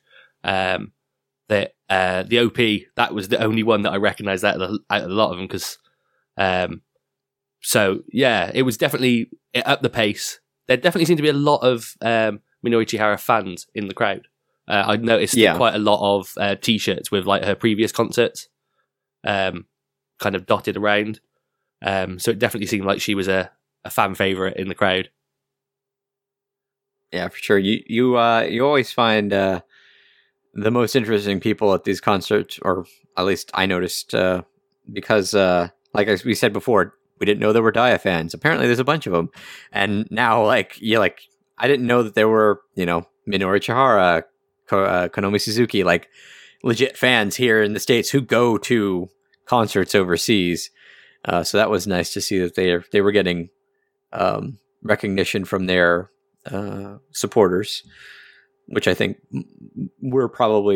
are definitely supporters of new people now that we've seen them in concert.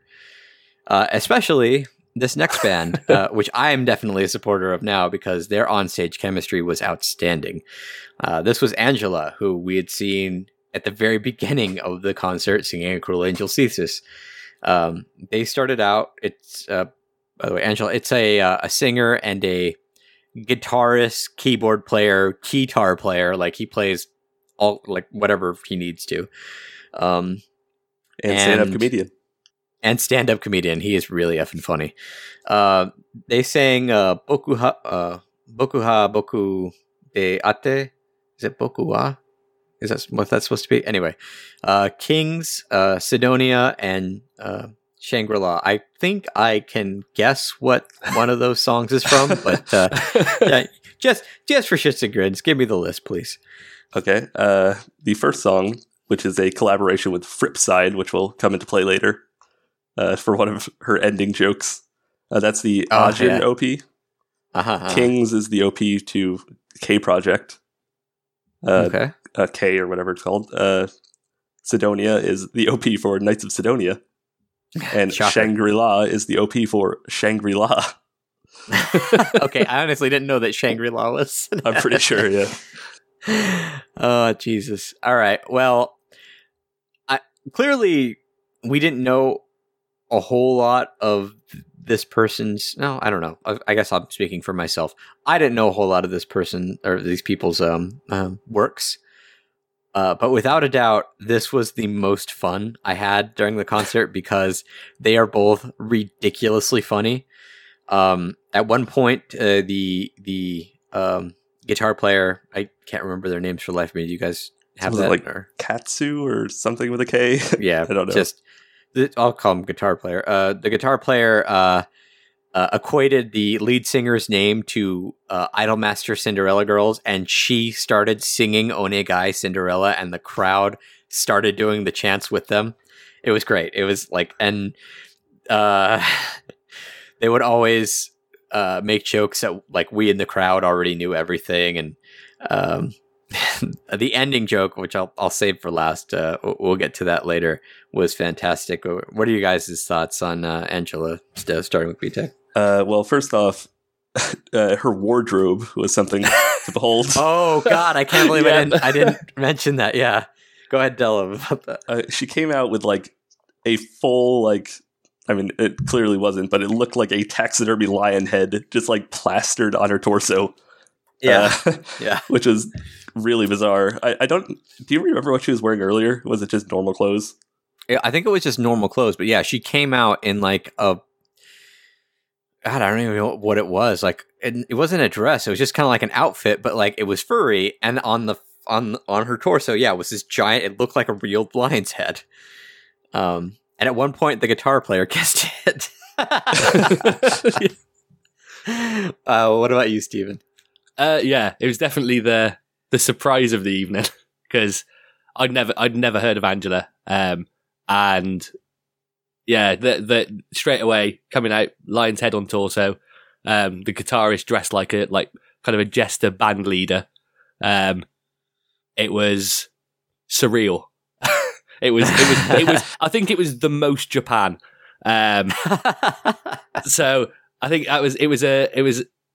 They definitely saved the best to last. I think in terms of like getting the crowd, who were tired by that point. I've gone through all of them. It was the perfect ending, I would say. Yeah, oh yeah. Yeah, no, it made us laugh. They definitely knew how to get the crowd involved. And the jokes were fantastic. I mean, go ahead. I was just gonna say, like, in terms of the actual songs that performed, like the Sidonia OP, I love Knights of Sidonia. At least the first season. I haven't finished the second. That song is it gets you so hyped. Oh yeah, like the energy that song has. And then Shangri-La, I haven't seen, but like I'm prone to looking up like if I'm just gonna be doing something around the house or something, I'll put on like top 100 anime OPs, and I always hear that song, and I've always loved it. And when that song popped up, I'm like, oh shit, I've never seen this show, but I love this song. So that was nice to see. Nice.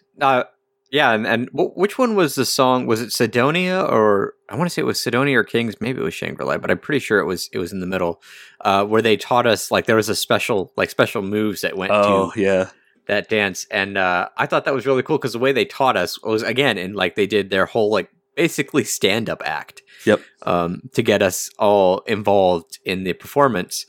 So yeah, it was definitely not the best. Okay. They were great singers, amazing singers, but I'd say my favorite singers were either Minori Chihara or Konomi Suzuki, but in terms of getting everyone involved, they were the best. Yep. Especially at the end, and I'll go ahead and throw the joke out there, where the lead singer said how much he loved America and how he wanted a green card.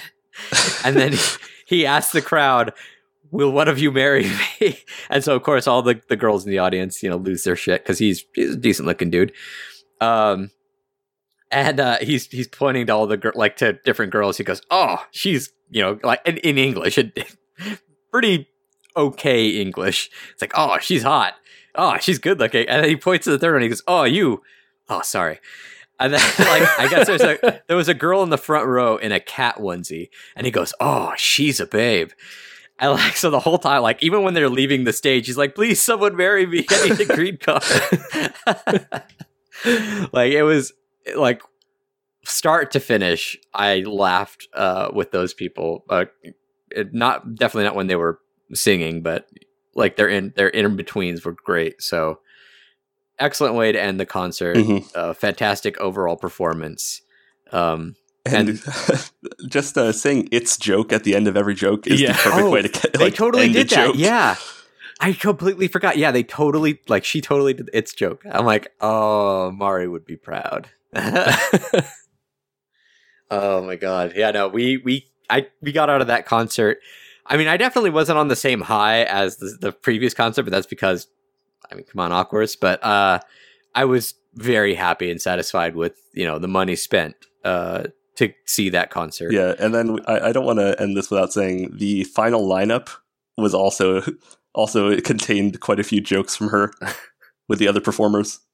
Oh yeah, no, for sure. Yeah, when they lined up to take their final bow, she messed up the name, because she was the lead singer of Angela was emceeing, saying introducing Konomi Suzuki, blah blah blah. I forget whose name she messed up. It was Garnadelia. She said Flipside. Yeah. That's right, Flipside.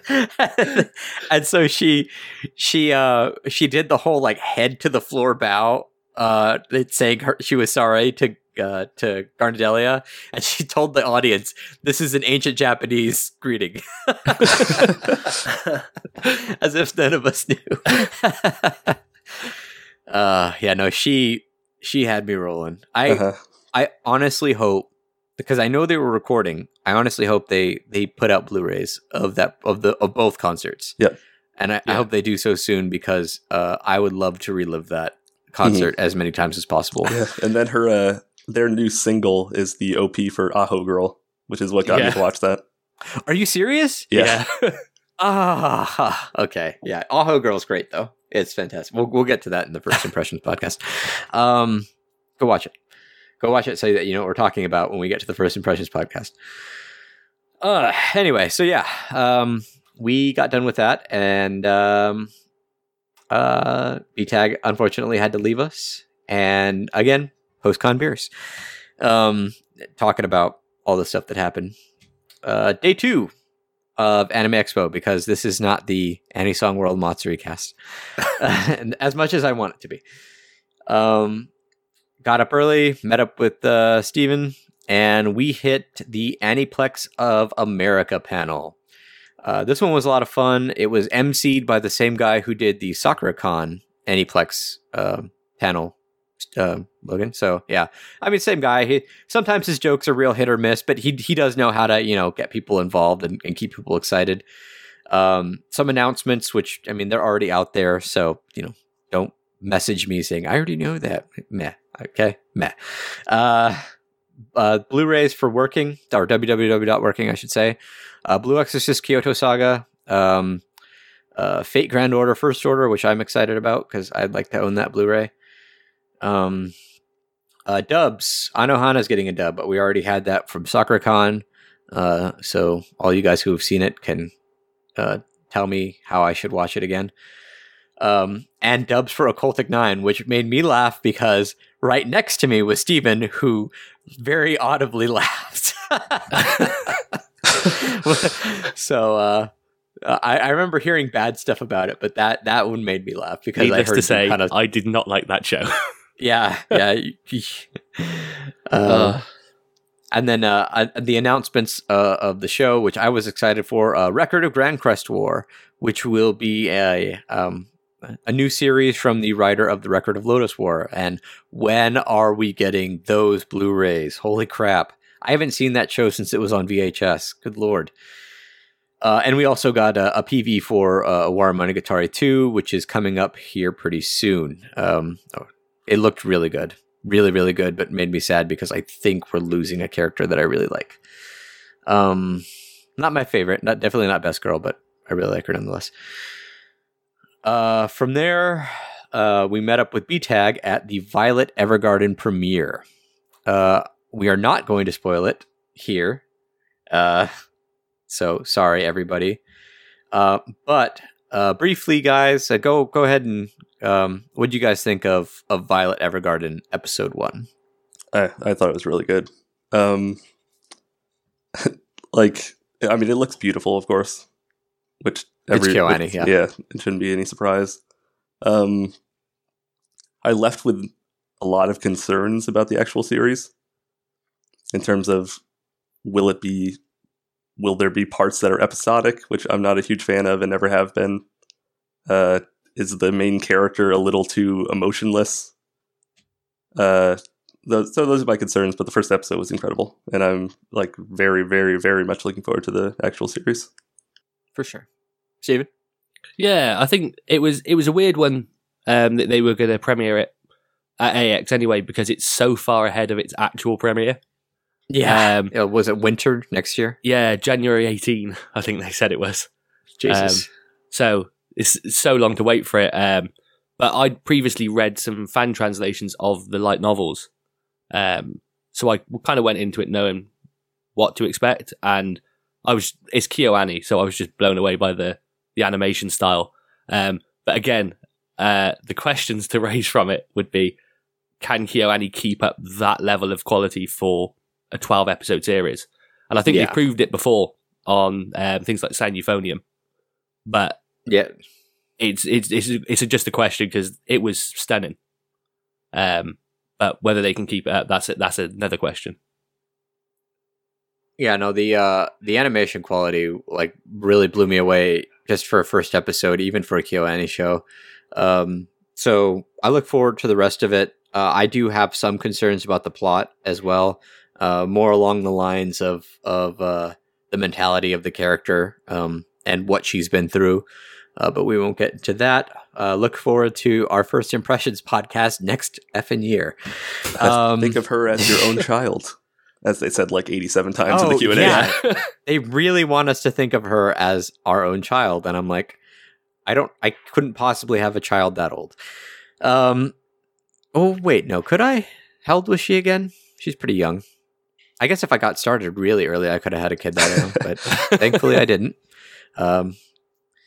So yeah, and then we had a performance by True in that panel because she sang the OP and she sings the OP, or she sang the OP for us. which was pretty good. Decent performance. Definitely not the same energy as any song. Like everybody was sitting down the whole performance. But still, not a bad way to end the segment. Moving on. All right, this is where we split up. Sorry, BTEG. This is actually where we lose BTEG. I went to the In This Corner of the World US premiere, which again, as I stated at the beginning of the cast, was about 50 minutes late, maybe a little later. I can't really recall, but it took them forever to get us in there. And unfortunately, the line was so damn long, I got capped and BTEG couldn't go. And I think this is the point where you left the con. Pretty much. I walked around like Artist Alley a bit and then left. But yeah, Right. like that room, the room was too small. The room was too small for how like exciting of a thing that was. Yeah, for a premiere. Yeah. For a premiere of a movie. And we got there, what, like an hour and a half before it started, because that's when Violet Evergarden got out. Yeah. And I have a feeling that even if I left like during the Q&A or before the Q&A started, I still like wouldn't have been in that line. The line that was, nobody knew where the end of it was. Nobody knew where the actual line was. Like, it was horribly mismanaged, like everything is. And Well, I got kind of fed up and left. Even then, I mean, there were people who were at the end of the line who didn't make it in because the room was really small. It was a theater like seating room, which was nice, but at the same time, it was really small. So I mean, yeah, disappointing on that front. I won't spoil the movie. It's about, I mean, just brief synopsis. It's about we follow a girl, her life from childhood to her adult years, growing up in Hiroshima and then being married off to a desk clerk at the naval station in Kure, and this all takes place before and during and then a little after the World War II. It's very it's artistically different because it's based off a manga and they wanted to stay true to the manga.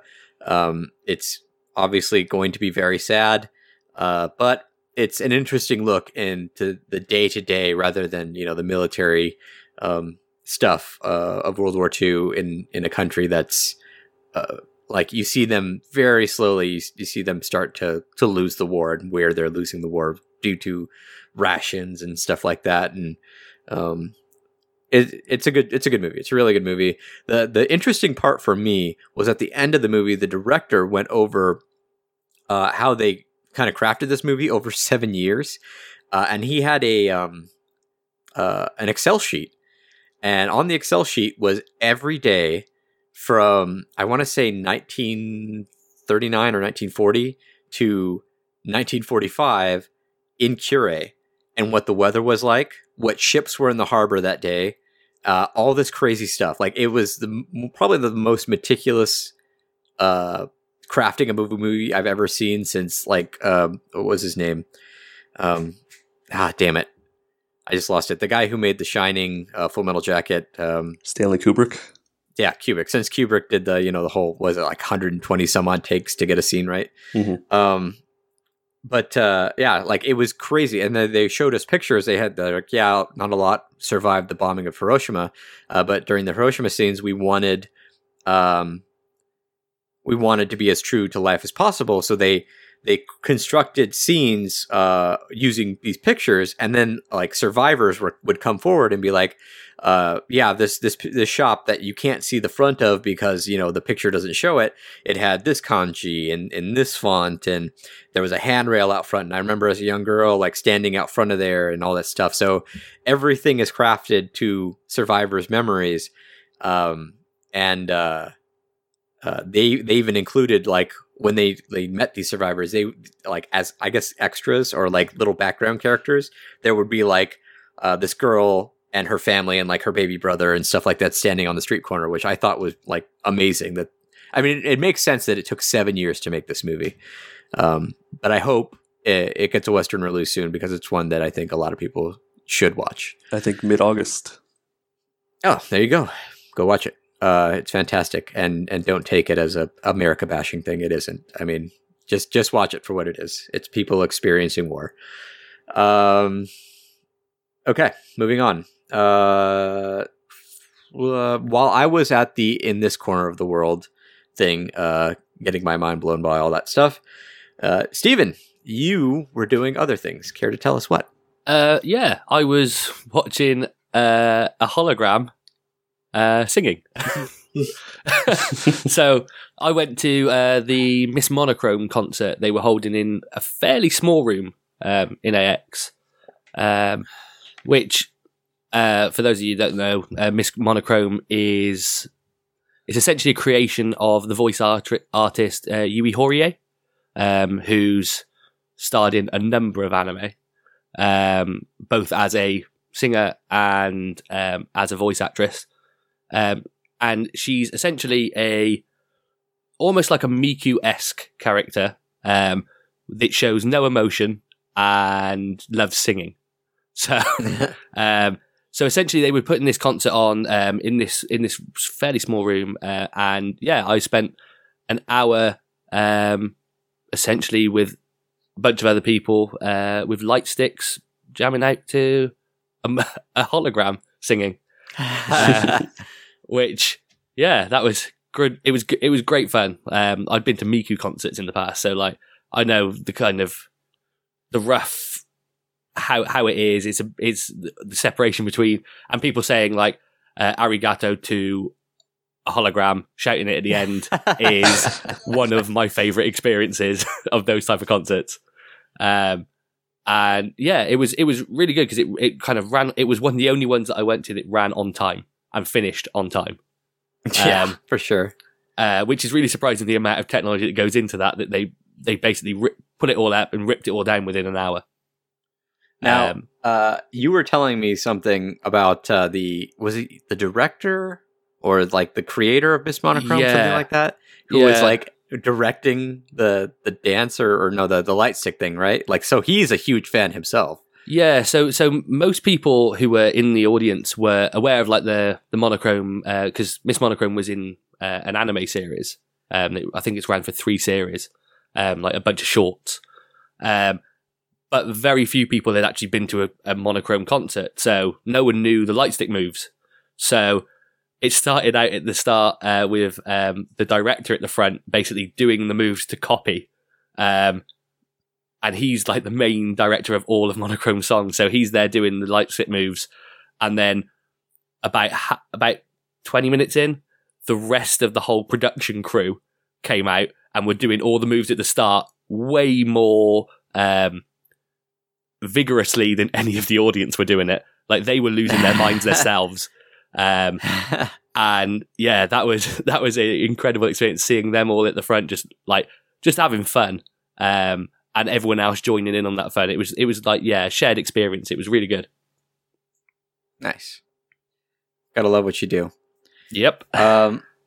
So how long was that concert? So that was it. It went on for about 40 minutes. There was 10 minutes at the start where they actually brought out Yui Horie herself. She came out and introduced the character, and then she went off, introduced Monochrome, the concert started, and then that stopped about 10 minutes before the end.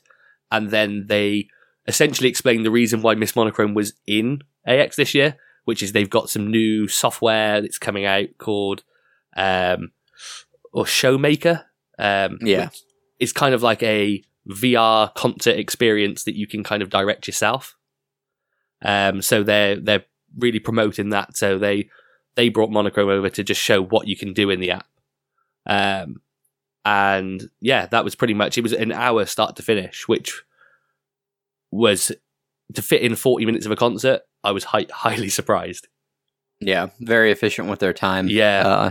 So it was good to see when they do that kind of stuff. Yeah. And then from there, we met up at another panel. You actually went there first, right? Go ahead, introduce. Yeah, so I went to another panel straight afterwards. That it was a Q&A panel with Itaru Hinue, who is essentially an artist.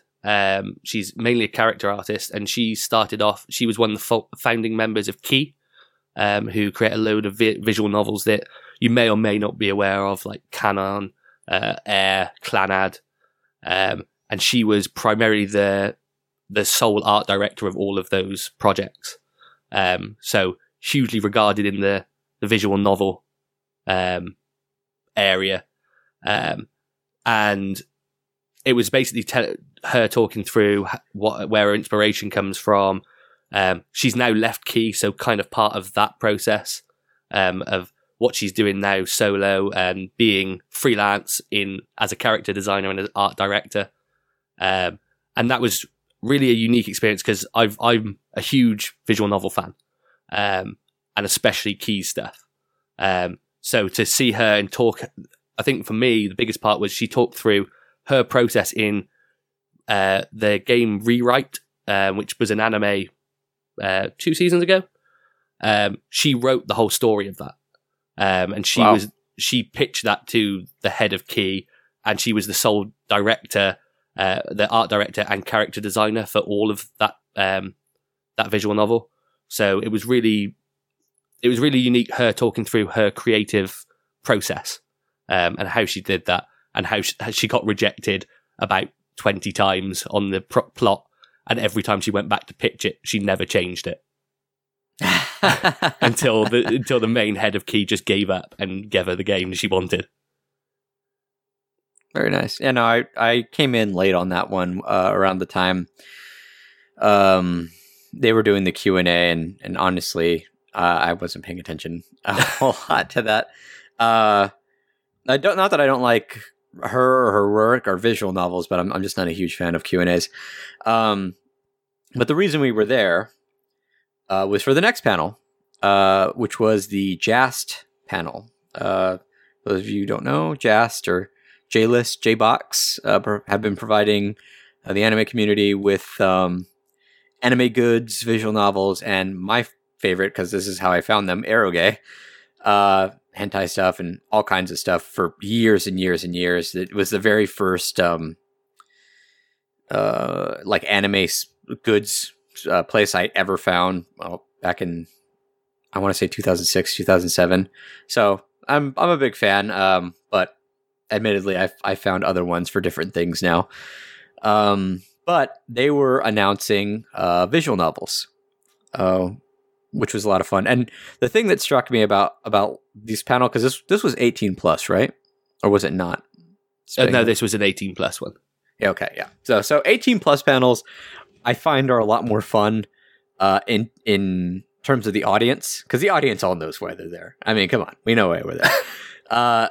And like, we all joke and stuff, but like, there was a guy who sat down next to us and he's like, "Hey, I don't really know a whole lot about these. Is there any I should really get involved in?" And immediately, like, everyone around him was like, "This one's super easy. This one's a lot of fun. This one's pretty quick. This one's good for beginners." And like, by the end, he had a list on his phone of like 20 visual novels and eroge that he could get into immediately. And I think he was there with his girlfriend, and it's just like, "Oh, well, have fun with them." Because he asked specifically for eroge at first, so it's like, well, have fun playing Let's Meow Meow in front of your girlfriend. Unless she's into it too, which, hey, there you go. Yeah. You picked a winner. But we were there for the announcements, and the announcements were pretty spectacular, especially the first one. Oh God, his name escapes me. Help me out here. The head of Peter Payne, Peter something or other. He started out the announcements by saying, "Who here likes Civilization, Civ 5?" And a lot of us raised our hands, and instantly I was like, "Well, here's a game for me." And yeah, it could not be more a game for me. It's called Eiyu Senki.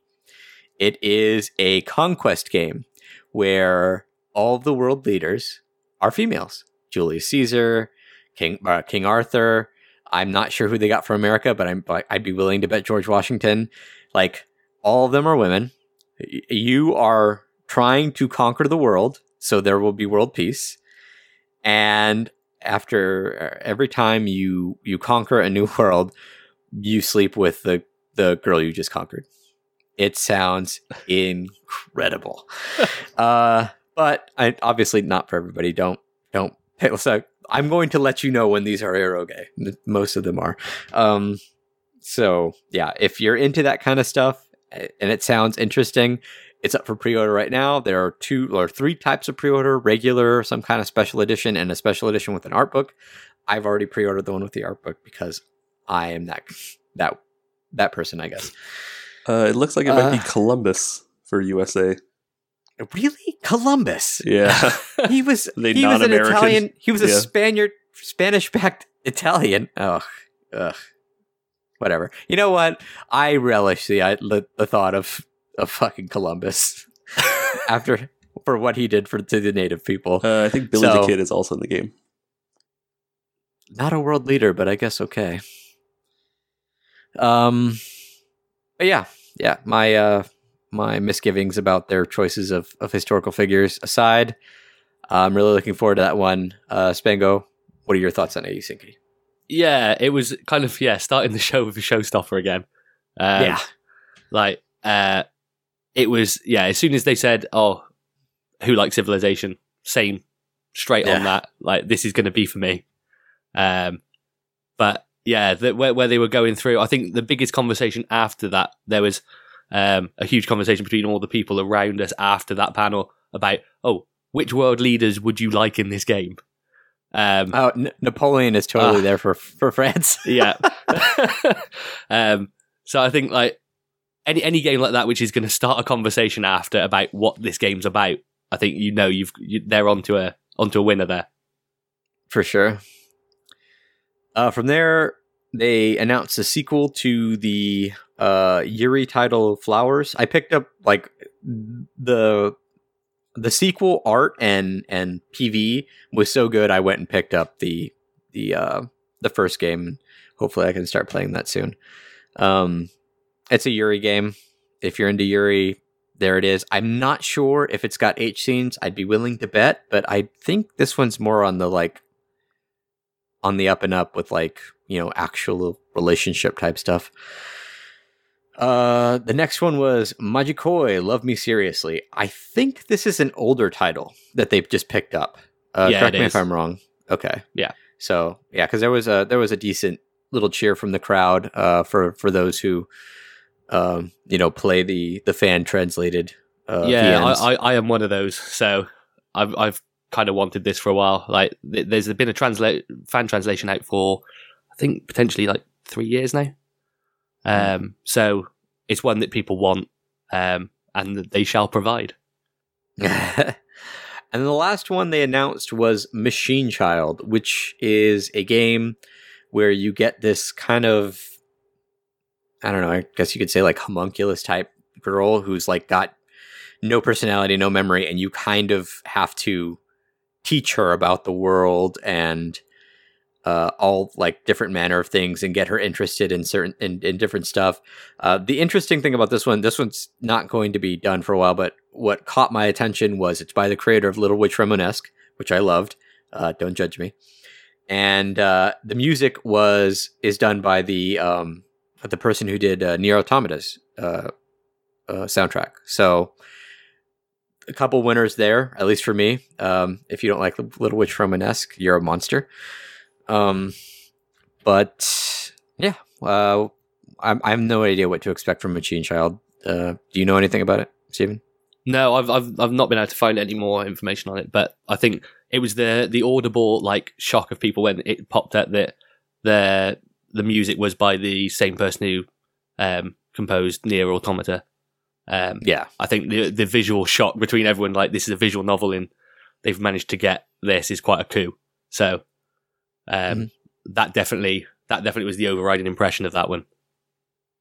By the end of this panel, we were exhausted from 2 concerts and another whole day of conning, and we at this point we realized, oh my god, we still have 2 days left, which we were excited for, but again, exhausted. So we post-con beard, and then I went home. I think this is the earliest I went home, but even then it was still like midnight.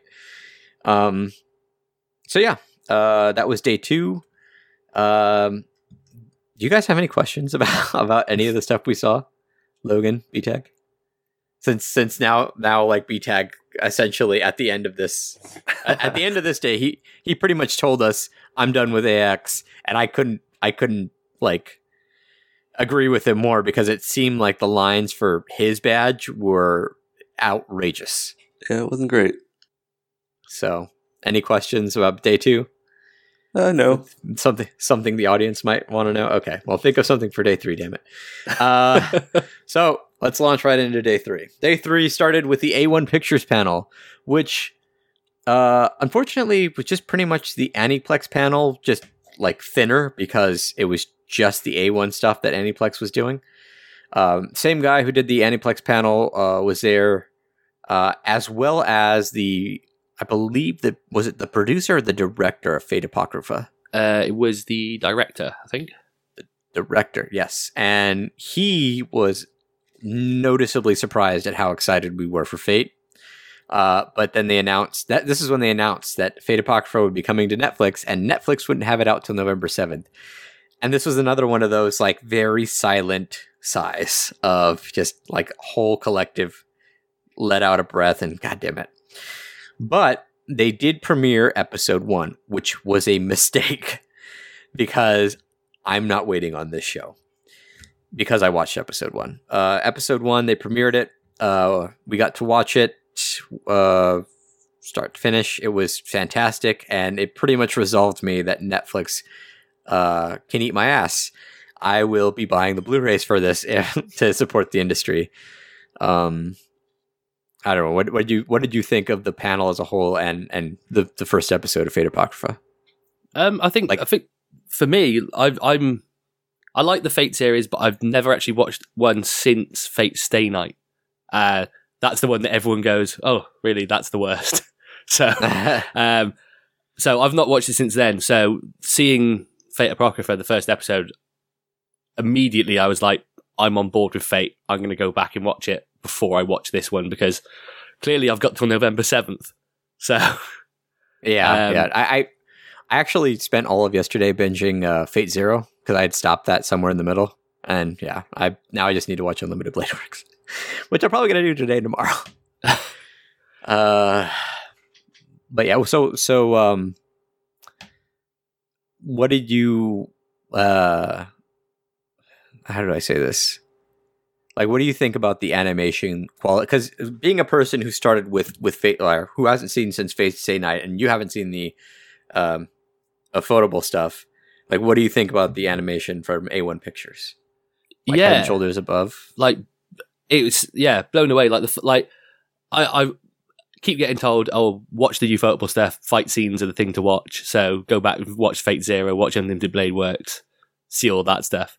But like, from what A1 Pictures is, then it's stunning. Like they like the start of it, like straight away blown away.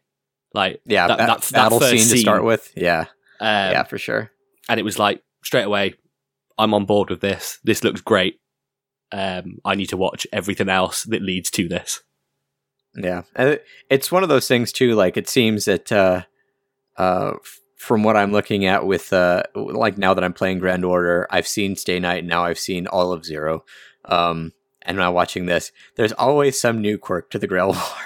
And this season we're getting a new quirk, which is fun. Anyway, and then they showed us they emphasized no cameras, like, no, like that. That's why I don't have a whole lot, like, I don't have any video or any, like, a whole lot of pictures from this con, because almost every panel we went into was a no pictures, no video type thing. But they are like, we have an announcement. You're the first in the world to see it, and that was their collab with Studio Trigger on that sci-fi show. Which name? Like, the name I forget. But it was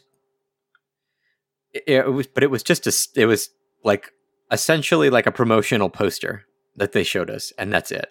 And I'm like, well, who cares? I mean, I'm interested. It looks amazing, and just from that still, and I'm interested in a new sci-fi. But at the same time, like, they really emphasized about like how jealous the Japanese audiences were going to be that we got the announcement and this one like still image. I'm like, but they're going to get the PV first. They're going to get to go to the concerts where the idols sing the opening and ending theme songs. They're going to get, like, I don't understand why this was such a huge no-no to, like, tell anybody about this. But that's Japan, I guess. And then from there, outside, when we left the A1 Pictures one, which, by the way, we didn't mention this, Steven, but that was a super late one. That was the longest, I think. Yeah. Yeah. Over an hour delay on that one. And that was the first panel of the day for that room. That it took them an hour to sort out a technical issue. Which, when you don't have a premium pass, like, you have to really plan out your day ahead of time. And for things to be starting hours later and ending later, it means you're going to, like, miss half of the things you wanted to see. Yeah.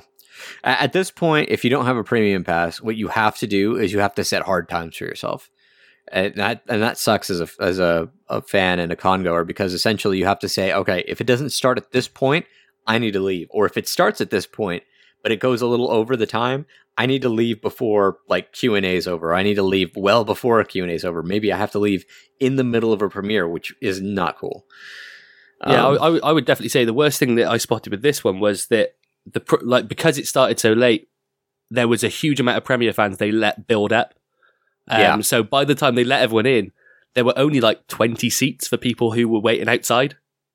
Yeah, and which from the go ahead. Which, like, in my opinion, it's crazy. Like, if people outside have been queuing up for 3 hours, they need to be better on the caps in front of us. Oh, There were people who almost fell out, like passed out in the sun out there waiting on this panel.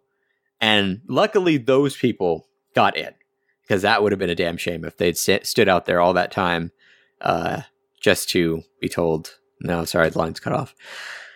But yeah, convos and all that aside, the next panel we went to was the Warner Brothers Japan panel. Which was surprising to me how much I enjoyed this panel. It was in the theater room where this corner of the world was premiered. And they started out really strong with an incredibly fun Keijo episode. Or not episode, I'm sorry, like a video. And it was modeled like a talk show. Like a Japanese talk show between a reporter and a scientist on the facts of Keijo and, like, how fast, wow, I forgot her name. Was it Nozomi? Yeah. How fast Nozomi's ass goes during the vacuum butt cannon move. And, like, he's using very technical terms and showing how, like, the vacuum butt cannon travels faster than, like a Boeing 747. like PowerPoint slides. Yeah. Oh, and there was, like, even a chart of, like, there were charts and graphs and stuff. Like, it was one of the funniest things I've ever seen. If Keijo comes to us in Blu-ray form, I demand that video be on it. Because it was phenomenal. And we actually got, like, a Keijo postcard from this panel as well. And then they the big draw was RWBY announcements. RWBY season 4 will be getting a Japanese dub, along with seasons 1 through 3 that I guess are out right now. So if you're into the Japanese voice actresses more, there you go.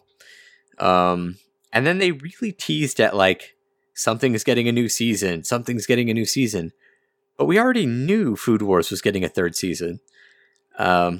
So that was the big announcement, which I was kind of disappointed about, because they asked, what do you think's getting a new announcement? And I, in the middle of the panel, yelled out, Keijo. And she looked at me and goes, no. And I'm like, so yeah, the Food War Season 3 was another big announcement here, quote unquote announcement. But the cool thing was they had a special message from the voice actors, the voice actor and voice actress from... You're going to have to help me out with these names, Steven. Yeah. Thank you. From those two. So that was a nice for the fans. Well, since you're a fan, Steven, what were your thoughts on the panel as a whole and on the announcement? Well, any That's extra, I'm going to watch Any Extra Food Wars because that show is great. And yeah, it was really good. The voice actors, like the message and things like. You could tell that. Wow, they filmed that especially for AX because there were AX references in there. And terrible English. Terrible English, yeah. Not from Megumi's voice actress, but from the other guy. No, yeah, his English was bad. Yeah, like they teased the next series. They showed a PV, and yeah, and like Any Extra Food Wars, the imagery of all of the food and that it's a great show. It's a great show. I would recommend it highly as a food show and also an action show because they get the mix just right. Well, now I have 2 recommendations for that show. Oh, it's on the list, but the ever-growing list. All right, so from there we went to the exhibitor hall where I wrote down in our notes, Jas made us buy hentai. Yeah, I bought some stuff. I bought non-hentai too. Shut up. And then we went to the Yui Horie panel, which, much like the A1 Pictures panel, had a huge line for Premiere fans, and it was in a small room. It was in the A1 Pictures room. I think 2/3 of that room filled up with Premiere fans alone. Yep. Seriously, AX, like, start putting headliners like that in bigger rooms because holy shit. While we were standing in the line, Steven, you can attest to this. We were looking up her, all the characters she's played. I guess her filmography. Yeah, and wow, she is in a ton of stuff. And I, like, Steven was laughing at me because I was scrolling through like, oh, I know who that is. And like I got to the very end and she's in Familiar to Zero. She's the maid. God, that name starts with an S. I can't remember. I haven't seen that show in so long. But Siesta? Siesta. Thank you. I remember. I'm like, it's a word that means something. Thank you. Yes. But yeah, she's Siesta, the maid from Familiar to Zero, and I gasped. I was like, oh, I love that character. She's like my favorite character from that show. So yeah, she's done a lot of stuff, but primarily the focus of that panel was Showmaker and promoting it and talking Miss Monochrome, which was fine by me. What were your thoughts on that one, Steven?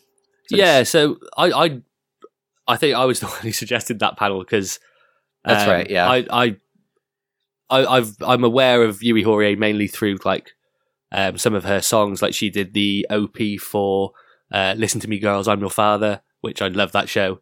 And she's also Minoi Kushida in Toradora. Oh, so, Happy Girl. Yeah. Sorry. For Listen to Me, Girls, I'm Your Father. Yeah, okay. Keep going, sorry. Yeah, so she does like a number of like the songs for that, and I think she does the one of the OPs for Toradora, or both of them. So I was aware of her, and I was like, I've got to go to see her panel. And plus, I'd seen her at the Miss Monochrome concert the previous day. So, oh no, it was totally worth it. I mean, it was, yeah. She's very funny. She's in her 40s, but she introduced herself as Yui Horie, a 17-year-old. And then there was an interesting dynamic I noticed where she does not take credit for Miss Monochrome at all. She claims that Miss Monochrome is her singing rival, and that her and Miss Monochrome are good friends and stuff like that. So it's one of those, very Japanese artisty thing where they'll stick to a script, come hell or high water, which I thought was pretty funny. And then we got a preview for Showmaker, which was really interesting. I mean, it's essentially you can make Miss Monochrome concerts, but because it's on Steam and because it's on the Steam Workshop, it has the potential to have some really awesome stuff and some really terrible stuff. So, yeah, it definitely for me, it reminded me a lot of Miku Miku Dance. Like you see all of the custom Miku concert kind of things. It reminded me exactly of that, but way smoother. So I look forward to seeing YouTube videos of what people do with Showmaker. But for me personally, I'm not going to spend money on it because I'm not great artistically. So, From there, we went to the Crunchyroll preview, which was this huge room, which again, they could have put other panels in, but it was a video room instead. And they previewed Restaurant to Another World, episode 1, which you'll hear about in our First Impressions podcast. Spoilers, very good. And then for whatever reason, they were showing episode 2 of A Centaur's Life, which I looked at Steven and I said, no, I'm not watching it from the second episode, and we left. Yeah, I think as we were watching them copy it over off the hard drive to show it, it was titled episode 2, and we thought that can't be the case. There's no way they show episode 2. Yeah, I mean, that would make a lot of sense if what they actually streamed was the second episode, because I was completely lost for the first half of that first episode. That's pretty much A Centaur's Life. You get dropped right in the middle. No rhyme, no reason. You just got to figure stuff out. Enjoy. What do you call it? But from there, we went to another 18 plus panel. This one was the Faku industry panel, which, for those of you who've never been to a hentai industry panel, the Faku is by far the most fun one to go to. The crowd is always really hyped, really funny, and the founder of the company, Jacob something or other, is just a really laid back, chill guy who just loves hentai, and I can't fault him because so do I.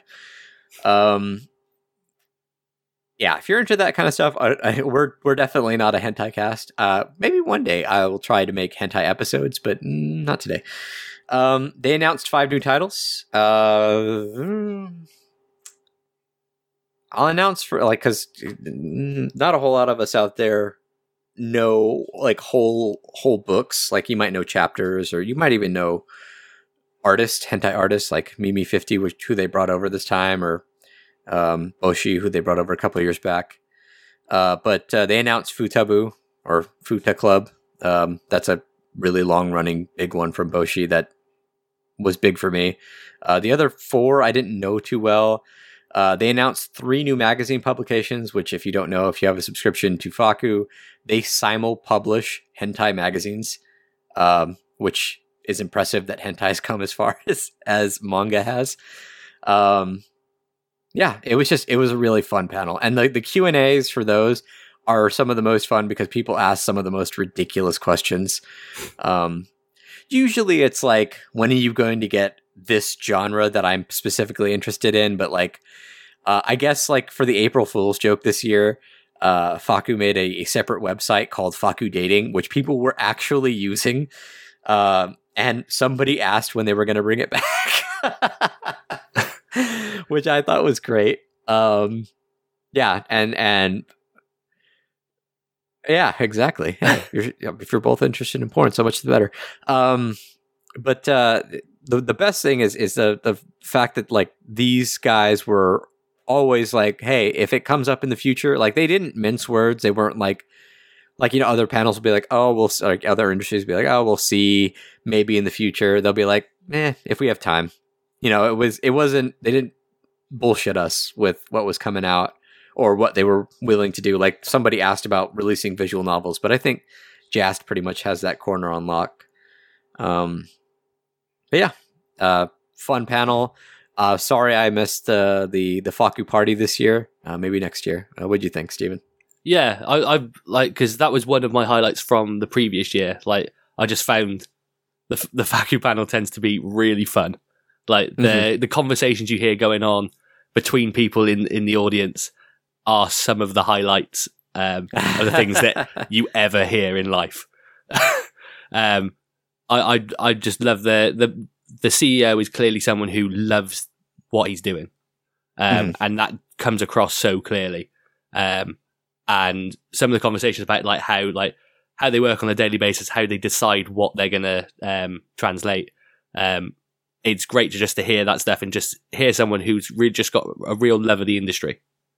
I mean, they started out as a Scanlation website, and a lot of people won't agree with their business practice of going legit and then essentially, turning around and saying, all right, we need to get rid of all these scanlation sites. But I mean, it's helping out the industry. It's helping out an industry that, people always overlook because it's like, oh, it's just porn. So, free's fine. But I mean, there are artists making this stuff. So got to support them too, guys. Got to support the guys who help you get your fun time in. There you go. We'll call it that, fun time.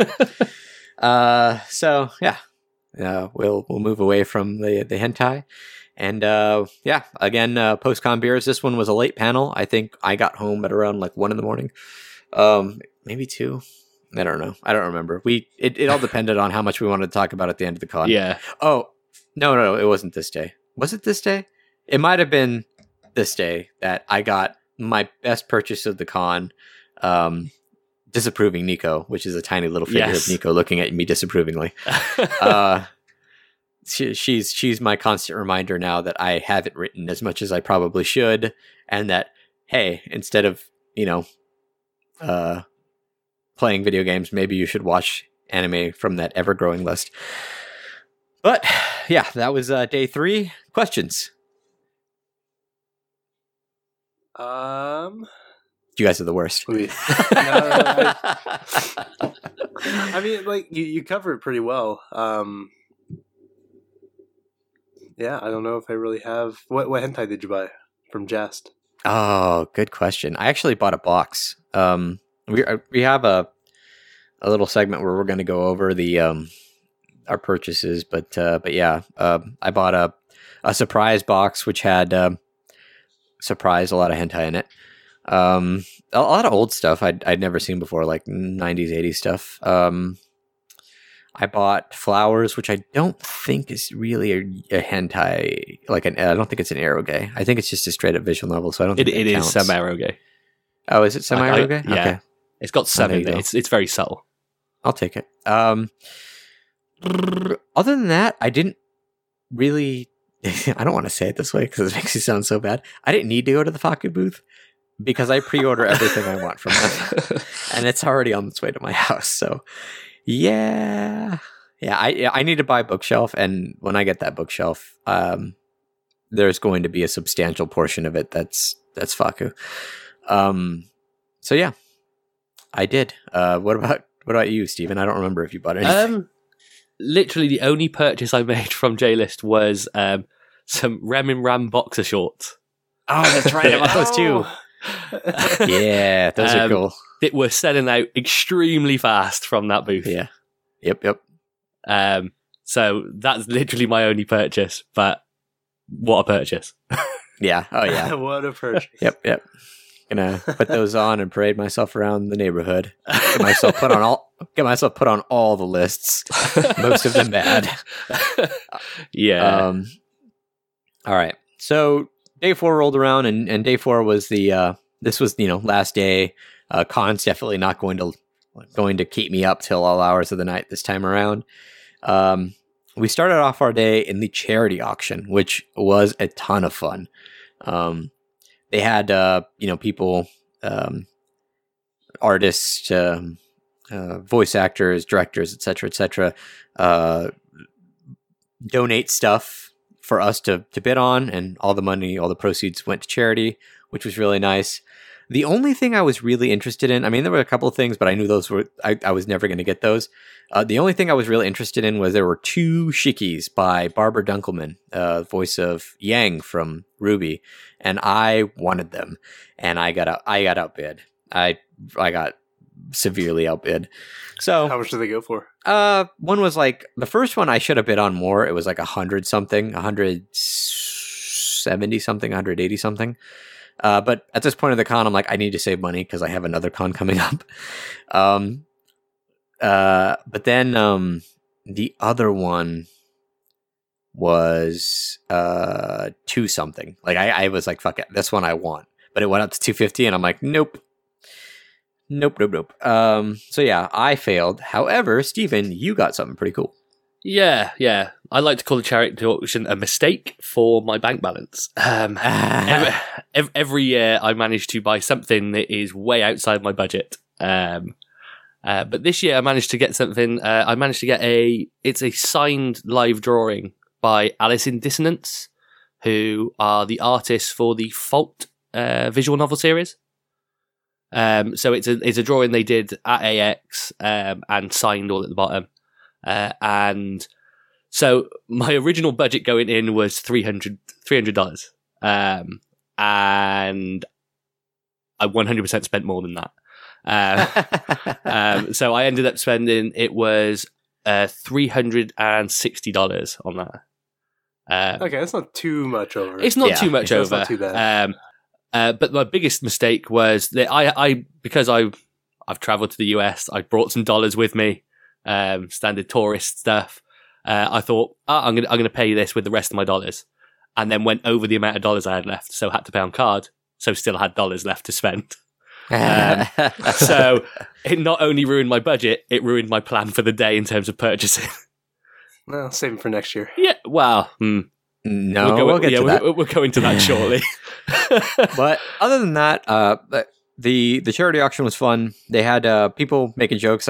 One guy, the auctioneer, wasn't really great at his job. But to be fair, I don't think auctioneer is his usual occupation. But he offering stuff like what did he like? They signed all the auctioneers signed a program. All the auctioneers signed bottles of Balls energy drink.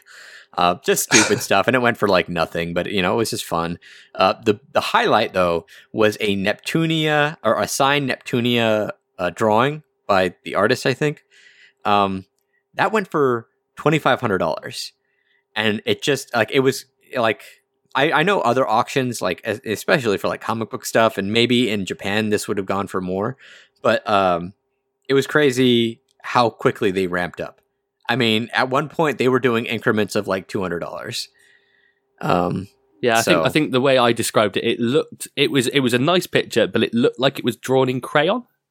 Yeah, and so those dudes, it was two Asian gentlemen, and they were really adamant that they were getting that picture. Yeah.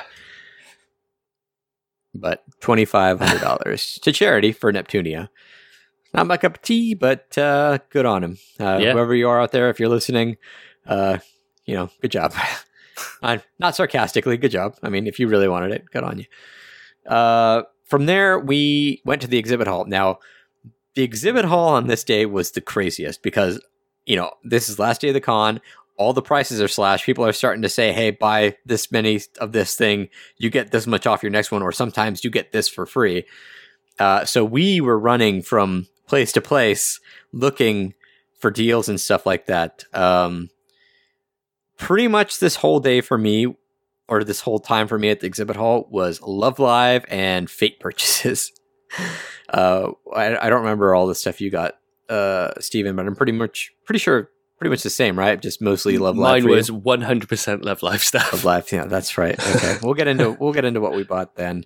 But yeah, it was a mad dash to and fro, looking for stuff. We stayed there until the place pretty much was just about to close down.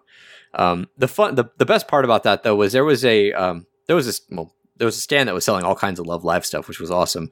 But right next to it was this booth that was selling light sticks. And it was teaching people, like during the whole con, it was like a video to teach people how to do like the Wotoge dance and like cheer for idols and stuff like that. But on this day, there was a crowd of Idol fans around it, and they were playing different songs, and like they were going nuts for it, like in this crowd. And I'm pretty sure that crowd stayed until they would not let them stay anymore. So Idol fandom is the best. Yeah, it was pretty great. Then we went to the closing ceremony, which it was okay. I mean, yeah, as good as it could have been, run by two guys who were trying very hard to do a comedy routine and getting moderate success. Yeah, it was I guess like the con director, and who was the other guy? Like a voice actor? ? The one, he was part of Neon District, which is like an EDM concert they did. Oh, okay. He was one of the performers there. I see. So yeah, at the closing ceremonies, there was a performance by Alice Underground. They did some Cowboy Bebop stuff and I don't know, some other stuff. Code Geass? Oh yeah, Code Geass and Cowboy Bebop stuff. It was all right. They tried to get the crowd hyped, but at that point, it's the end. Nobody was really getting that hyped. Then they announced the AMV winners. They did it by category, and the two winners, the judges' choice went to and the judges' choice and the fan choice were the two winners of SakuraCon. The fan choice was the one that won overall, the one that was like the history of anime. Yep, and that was a really good one. Yeah, and then the editor's choice was the one that was like the Noragami one, set to Bruno Mars music, which I thought was fantastic as well. So, I mean, overall, those seem to be the AMVs of the year. And yeah, we got the category winners as well, but I can't, off the top of my head, recall who won everything. I know that Unicorn Wizard won Best Comedy, which I thought was funny in SakuraCon. And then they had a really nice, in the beginning, kind of screwed up on the order of this, but they did like an immemorial thing. Like they pay homage to all the people who passed away or died of unnatural causes in the anime industry, which I thought was really cool. I think they would have been better served with like a picture and like maybe a picture of their works, because maybe not everybody knows who these people are, but it'd be nice to have that to remember them by. But that still really nice thought. And then basically goodbye, see you next year, and our post con beers, and we sat down. Me and Steven sat down at the Yard House for what was probably like the 5th or 6th time. Yep, and hashed out this whole outline over beers. We pretty much stayed at that bar until it closed. And I was pretty drunk after that. Yeah, that was a lot of beer. Yeah, we had quite a bit of beer. A lot of fun though. Overall impressions of the con. I'd say my experience overall was positive. Yes, there were a lot of lapses in time. I think, as much as I hate to say this, if they're not willing to go to a bigger venue or find more space for people, they might have to start considering capping badges altogether, like, setting a hard cap. I know the people at AX love their numbers. The city of LA loves their numbers to be super high. So, they can show off and maybe get some more people to come in next year. But I mean, at some point it's gonna reach a point where, there are too many people. And I think it's very close to that point. What are your guys' thoughts on that? Starting with BTEC. Yeah, I mean, overall, as much as I've been talking bad about certain parts of it, the concerts and the Violet Evergarden premiere were enough for the price of admission plus the price of the concert tickets. Like the events surrounding it are usually what I care about the most. I don't know. I really enjoyed it though. It was good. Nice. Steven? Yeah, I think for me, like AX is always kind of my yearly trip across to the US, and it's my kind of because like anime in the UK is very very limited in terms of what you can actually do, what you can get shipped, all of that stuff. It's my yearly anime trip where I can just talk about anime with everyone who just loves anime. So for me, I love AX, and yes, I think I saw less of the teething problems with the sizes because I tend to go for the Premier badge if I'm traveling overseas to go to it. Yeah. But yeah, I really enjoyed this year. I think it was definitely a much more social experience coming and meeting up with you guys. I don't know anyone in the US, so it helps to helps to be able to talk about like anime over beer and things like that, and just relax. And like the concerts was the extra like cherry on the top. Yeah, for sure. Like that. After the first 2 days, I could have been happy just going home at that point. It was that mind blowing. For sure. No, I'm of the same opinion. I think with SakuraCon, what SakuraCon and this year's AX showed me is it is a lot more fun to go with other people. Like you definitely don't have to spend all your time with those people, but it's really awesome to, at the end of the day, come back to a table at a bar, at a restaurant, or wherever, or like in SakuraCon, just in the hotel room, relax and talk about all the stuff we saw today and what we're excited about. So yeah, this year for sure is the best AX I've ever been to, and I'd like to thank you guys for that, for showing up for that.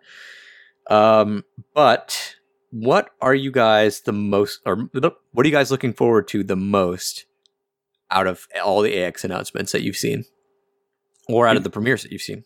You guys really sold me on that Civilization VN. I didn't even know that I didn't even see that announcement, but you talking about it made me pretty excited. Yeah, for sure. Okay. Well, yeah. So, Logan, definitely. After hearing what we were talking about, what do you think? What are you most excited about? I mean, you say Kyoto Animation, you have my attention 100% full right away. So Violet Evergarden, I've been excited about that ever since they first teased it. So to hear that the first episode is, pretty great is very, very exciting. Very cool. Spango. Yeah, Steven. I think for me it was seeing the Fate Apocrypha first episode that blew me away. Is that I'm 100% on board on having to cover the whole Fate series leading up to that now. So that honestly, I'm probably not going to see it before it comes out on Netflix, and it's kind of that's the thing I'm most looking forward to now. I've got that date in my diary, so I've got to finish everything up to that point by then. I am actually on board with, shocker, with BTAG here, Asenki, but only because all the Jazz announcements made me excited because it reminded me of how much I loved visual novels. Like I used to play them let's be honest, more eroge than visual novels, but I used to play them all the time. And I'm excited to get back into them. I actually recently just picked up and played through, I only played through it once, but Stay, the DPRK one. The one about North Korea, and I loved it, and I thought this was hilarious. I'm like, yeah, I'd love to get back into visual novels. So I think this con made me most excited about getting back into that realm, and maybe even doing some reviews for them. Although, I think I'd have to switch up my formatting for reviewing. But at the very least, I can get stills, and it's easy. It's easier than getting them from Blu-rays. Stupid Blu-rays. They have no idea how hard it is or how hard it's going to be to get what do you call it? Screenshots of the girl who leapt through time.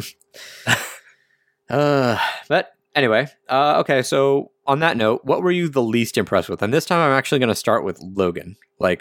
After hearing all this, what were you the least impressed with, or do you think was the most crappy about our experience or about the announcements? BTAG's experience, definitely, with the lines and everything. Just talking to him, he, I think, came home the night after, the last day that he went, I think, and we played some Battlegrounds or something. He was just exhausted and irritated and stuff, and it's just it sounded like a horrible experience, even though he did have a lot of fun down there. So, okay, yeah, no, better con management would be. I do remember BTAG your comment.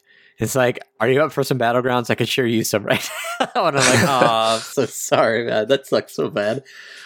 What do you call it? Okay, so yeah, well, going off that, BTAG, what were you the least impressed with, announcement or experience-wise? Well, I'll just piggyback off Logan. But just I live in that weird space where I'm close enough to there where I don't feel like I have to stay in a hotel or whatever. But it's still long enough to where it's really annoying getting there and getting back. So it's already kind of irritable, and just everything on top of that. I don't get mad ever, but I was getting really, really frustrated with the long travel back and forth and the lines I had to wait through and the horrible management. Oh god, I was losing it. Yeah, for sure. No, next year, I am planning on going next year because I wasn't really sure, but every year I think, maybe I won't go to X this year, but every year they bring new stuff and it's always the biggest and best. And so I'm really planning on going next year. Next year, I think I'm going to be getting a hotel room myself. So maybe we can all go in and do like we did at SakuraCon. All right, Steven, things you were least impressed with. I think for me, well, I want to say the Occultic 9 dub decision because that one caught me off guard of why are you doing this. But I would say overall, the one that like hit me the most was like the Bushiroad booth. Like, where was your merch? Yeah. Like there was nothing there apart from a few pin badges and flags. And last year they had a huge selection. So I think it was that they were hyping up all their merch selection before the con, and then suddenly day one, oh, this is delayed, and they never said outright it was going to be here. So it was kind of like saving your money for each day, making sure it's there, and then going last day, we're not going to get it. Yeah, pretty much. Which, yeah, highly disappointing. But yeah, not I think even a shirt. Yeah. No, I'm sorry. There was one shirt, but it was in one size, period, across the board. It wasn't a great shirt. Yeah, it wasn't a great shirt either. And I'm like, all right. Thanks, Bushiroad. Thanks for owning all the merchandising rights for Love Live. Do you guys know if they had a bunch of merch at that separate event that they had? From what I saw, it was just card game stuff. Okay. Yeah. Now, Sora Takoi was in LA, voice of Nico from Love Live, and I'm forgetting her name. What was Umi's voice actress's name? Umi was there. Yeah. But if you wanted their signature, you had to buy $30 worth of Bushiroad merch. But over there, they were just selling Card Fight Vanguard and Buddy Fight something merchandise, card game stuff. And I mean, no offense to people who are into that, but it's not my cup of tea. So and they wanted you to get that merch signed, and I'm not getting Nico's signature on some card game nonsense because I want her signature on Nico. But yeah, I was pretty disappointed with the Bushiroad stuff as well. I was equally disappointed. I think my biggest disappointments were the Netflix announcements.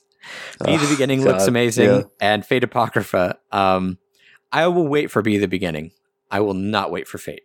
It's not going to happen. Yeah, I'm even more disappointed. I mean, I guess I'm not disappointed, but I guess it's to be expected. But it's still somewhat disappointing that Netflix refused to respond to my tweet at all about why they can't learn to simulcast in the West when they do it in the East. So, yeah. Unfortunate that Netflix gets anime here. Mm-hmm. One last thing about how Anime Expos run. Like, they do not respond to any email or tweet about with people's questions. No, did you see? Okay, real quick side note. Did you guys see I think I showed it to you, Steven, but I'm not sure if I showed it to you, Bitag, the artist who, in the exhibitor hall, someone was selling their art. Oh, yeah, I did hear about that. And they tweeted Anime Expo, and it took the Twitter community like blowing up AX's Twitter page for them to respond, and they responded in the most passive aggressive way, like, this has become an overblown situation, we'll handle it. And everybody on Twitter is like, well, it didn't have to be, because what they wanted was the line drawings from her art, but of course she was going to have the line drawings at home. You don't bring those to a convention because you don't expect people to be stealing your art so blatantly. So yeah, that was kind of infuriating from a community standpoint that they didn't respond to negative press as quickly as they should have. I mean, I'm not saying respond to every random tweet out there that says, hey, fuck you, AX, because I had to stand in line. Well, tough shit. You had to stand in line. Sorry. But at least respond to, some of the other ones. Like, can I please get a refund for having to stand in line for all of the one day I was coming to AX? Yeah. Major complaints there. But still, hopefully they get better next year. Steven, how much beer did we consume? I don't know why I put that there. That's a good question. Many? Lots. Yeah, many, many beers. So come on down next year and have some beers with us. All right. For those of you out there curious, I'm sure you saw my pictures on Instagram or on our various social medias. But if you're curious about our loot breakdown, real quick, yeah, most of my stuff was Love Live or Fate, with a few possible exceptions. I bought a ton of Love Live Dojins. Relax, guys, not the R18 stuff. This is the nice stuff. I bought, as I said, a Sunshine Wall Scroll, 2 Aquars pen lights, 2 mini Nico figures, which I think puts me at 10 Nico figures.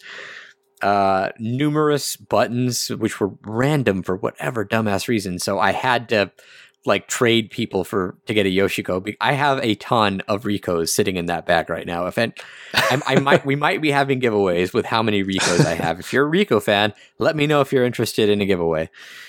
Or a Chica fan, because I have equal amounts of those. And hey, there are Chica fans. There are Chica fans. I saw there are. There's a picture on Instagram. What do you call it? Yeah, the guy with all the Chica pictures on him? Yeah. Pins on him and stuff? Yeah, that was crazy. Yeah, that guy loves him some Chica. And hey, good for him. He loves Mikan Girl. Anyway, and then I bought 2 Fate figures. I bought a Saber Altar, which is sitting on my bookshelf right now, which is unfortunate because I've been informed recently that we're probably moving from this house. And I bought a Joan of Arc Nendroid because she's best girl in Fate for me. Along with the Rem and Ram boxer shorts that Spango alluded to, and the Flowers visual novel. And inside the J-list box was a ton of Dojins, a 1 full hentai manga volume,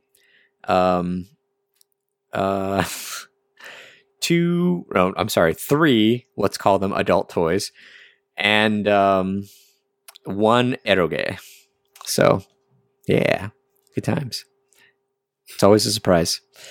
Other than that, I think that's pretty much it. That's all I got. I was actually much more subdued this year than last year. Spango, would you care to break down what is that? Break down what? Sorry, someone posted something in our Discord, and that's so craziest looking. That's got to be. Never mind. Would you care to break down your loot? Sorry. Off topic. So mine was primarily just all Hanamaru stuff from Love Live. The Nessios. That's right. I bought Nessios as well. I brought Ruby and Yoshiko. Yeah, and I bought a Hanamaru one. Yes, you did. We looked all over for that one. Yep. But aside from that, I bought 2 Hanamaru figures, a small version of the Nesso to sit on the other one's head. Way too many pin badges. I think I have about 14 of them. I got a Hanamaru blanket. No idea why, but as with everything, if it had Hanamaru's face on it, I bought it for some reason. And I pretty much bought the entire CD collection of Aquars. Yeah, you bought it at the con. Which, to be fair to you, for you to have them shipped to the UK would be ridiculously expensive. So getting them here at AX, way cheaper. So UK fans, if you're looking to come to AX, you can get all your merch probably way cheaper than you would having it shipped to the UK. So, and as I was saying with the charity auction, I had a load of dollars left over at the end. So I ended up going to the Bushiroad booth and spending all of it there on badges and key rings to essentially get extra stickers that were potentially signed by the voice artists. You actually did get one signed, though. I did. I got a Ruby signed sticker. Yep. You lucky bastard. And that is now in pride of place in my cabinet. Yeah. Good old II. He was telling me, it made me laugh when we were in the exhibitor hall and we bought our final purchases at Bushiroad, and for every, I think it's $20, you get a sticker, and with the chance of the sticker being signed by one of the girls. And he told me if I had gotten a Hanamaru one, I probably would have passed out. I'm like, well, I'm glad you did, man, because honestly, I didn't want to call the ambulance. I'm not sure how international health insurance works. I'll tell you, not great. Probably not, no. So yeah, that's all the loot we got. Again, like last year, I pretty much blew my entire bank account on AX. This year, much better. So yeah, next year, AX 2018 will be taking place from the 5th to the 8th of July. There'll probably be a day -1, maybe even a day -2, because they love to extend this thing. And we really hope to see you out there because it's a lot of fun going with other people, especially if you listen to this podcast. And I mean, granted, you don't have to agree with everything we say. I mean, I'm always right, but the other two, I mean, what are you going to do? But yeah, like if you're of a similar mind as us, and I mean, you like talking anime, and then we'd love to see you there. We'd love to meet up. Maybe next year, hopefully, if we've gotten more popular, we can have a fan meet. I mean, I'm not looking at a panel just yet. I don't think we're there, but if enough people are interested, yeah, maybe we put out the word. Maybe we do a little fan meet, and if you really want me to sign something for you, I will, but that's horridly weird. I mean, my signature is awful and I'm not terribly famous. But yeah, so maybe we can get Logan and or Jeff out this way. I will do what I can. And for any of you out there listening, and I'm sure Steven and BTAG can echo this, buy the Premier Badge. Like, make the attempt to get the Premier Badge. It's expensive, yes. However, you're going to save a lot in frustration and just, like, heat stroke. So, like, this year was nice for weather in LA. Last year was not, and next year might not be either. So, plan ahead, plan accordingly, and we definitely hope to see you there next year. BTAG, any parting words for our listeners? Well, I need to say what I got for my loot. Oh, crap. Oh, my bad. How dare I'm the worst. I got 2 light sticks, and that's it. You're the worst. It's like my con philosophy where I go in. Well, it's an unintended philosophy. I go in with a wad of cash, expecting to buy a bunch of things, and then I get there and I realize, like, I could probably buy this online for cheaper. And I just say that like every time I see something. And so I never end up buying anything. And then when I get home, I go on the internet and start buying things.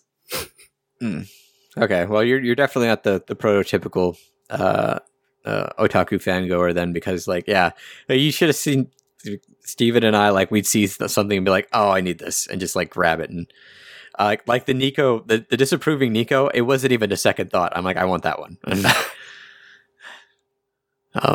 But yeah, so anyway, now any final words? Sorry. No, you're fine. You're fine. Yeah, I mean, it's a good time. The normal pass is fine if you're interested in like the off-site things primarily. Like, I'm not a huge panel person necessarily because I feel really awkward during Q&As, and like I'm interested in the concerts, and that's all I really care about. So, saving a few $100 just, for some extra frustration's fine for me. But yeah, if you want to go to the multiple panels a day, because otherwise you're going to see 1 or 2 only, get the premium badge if that's the thing you want to see for sure. Yeah, if you're going to get the regular badge and you want to see panels, I would recommend picking out at least 2 to 3 at most, 3 at most, panels that you absolutely want to see, and plan your day accordingly, because even then it could get a little rocky. Anyway, Steven, your final words. I couldn't recommend AX higher. Obviously for me, it's my one outlet of anime, like anime conventions per year. But I travel halfway around the world to go to it. And every single time, like I've been 2 years in a row now, and it's always there in my mind of I shouldn't go back next year, and then it gets to the point where the tickets go on sale and I buy them.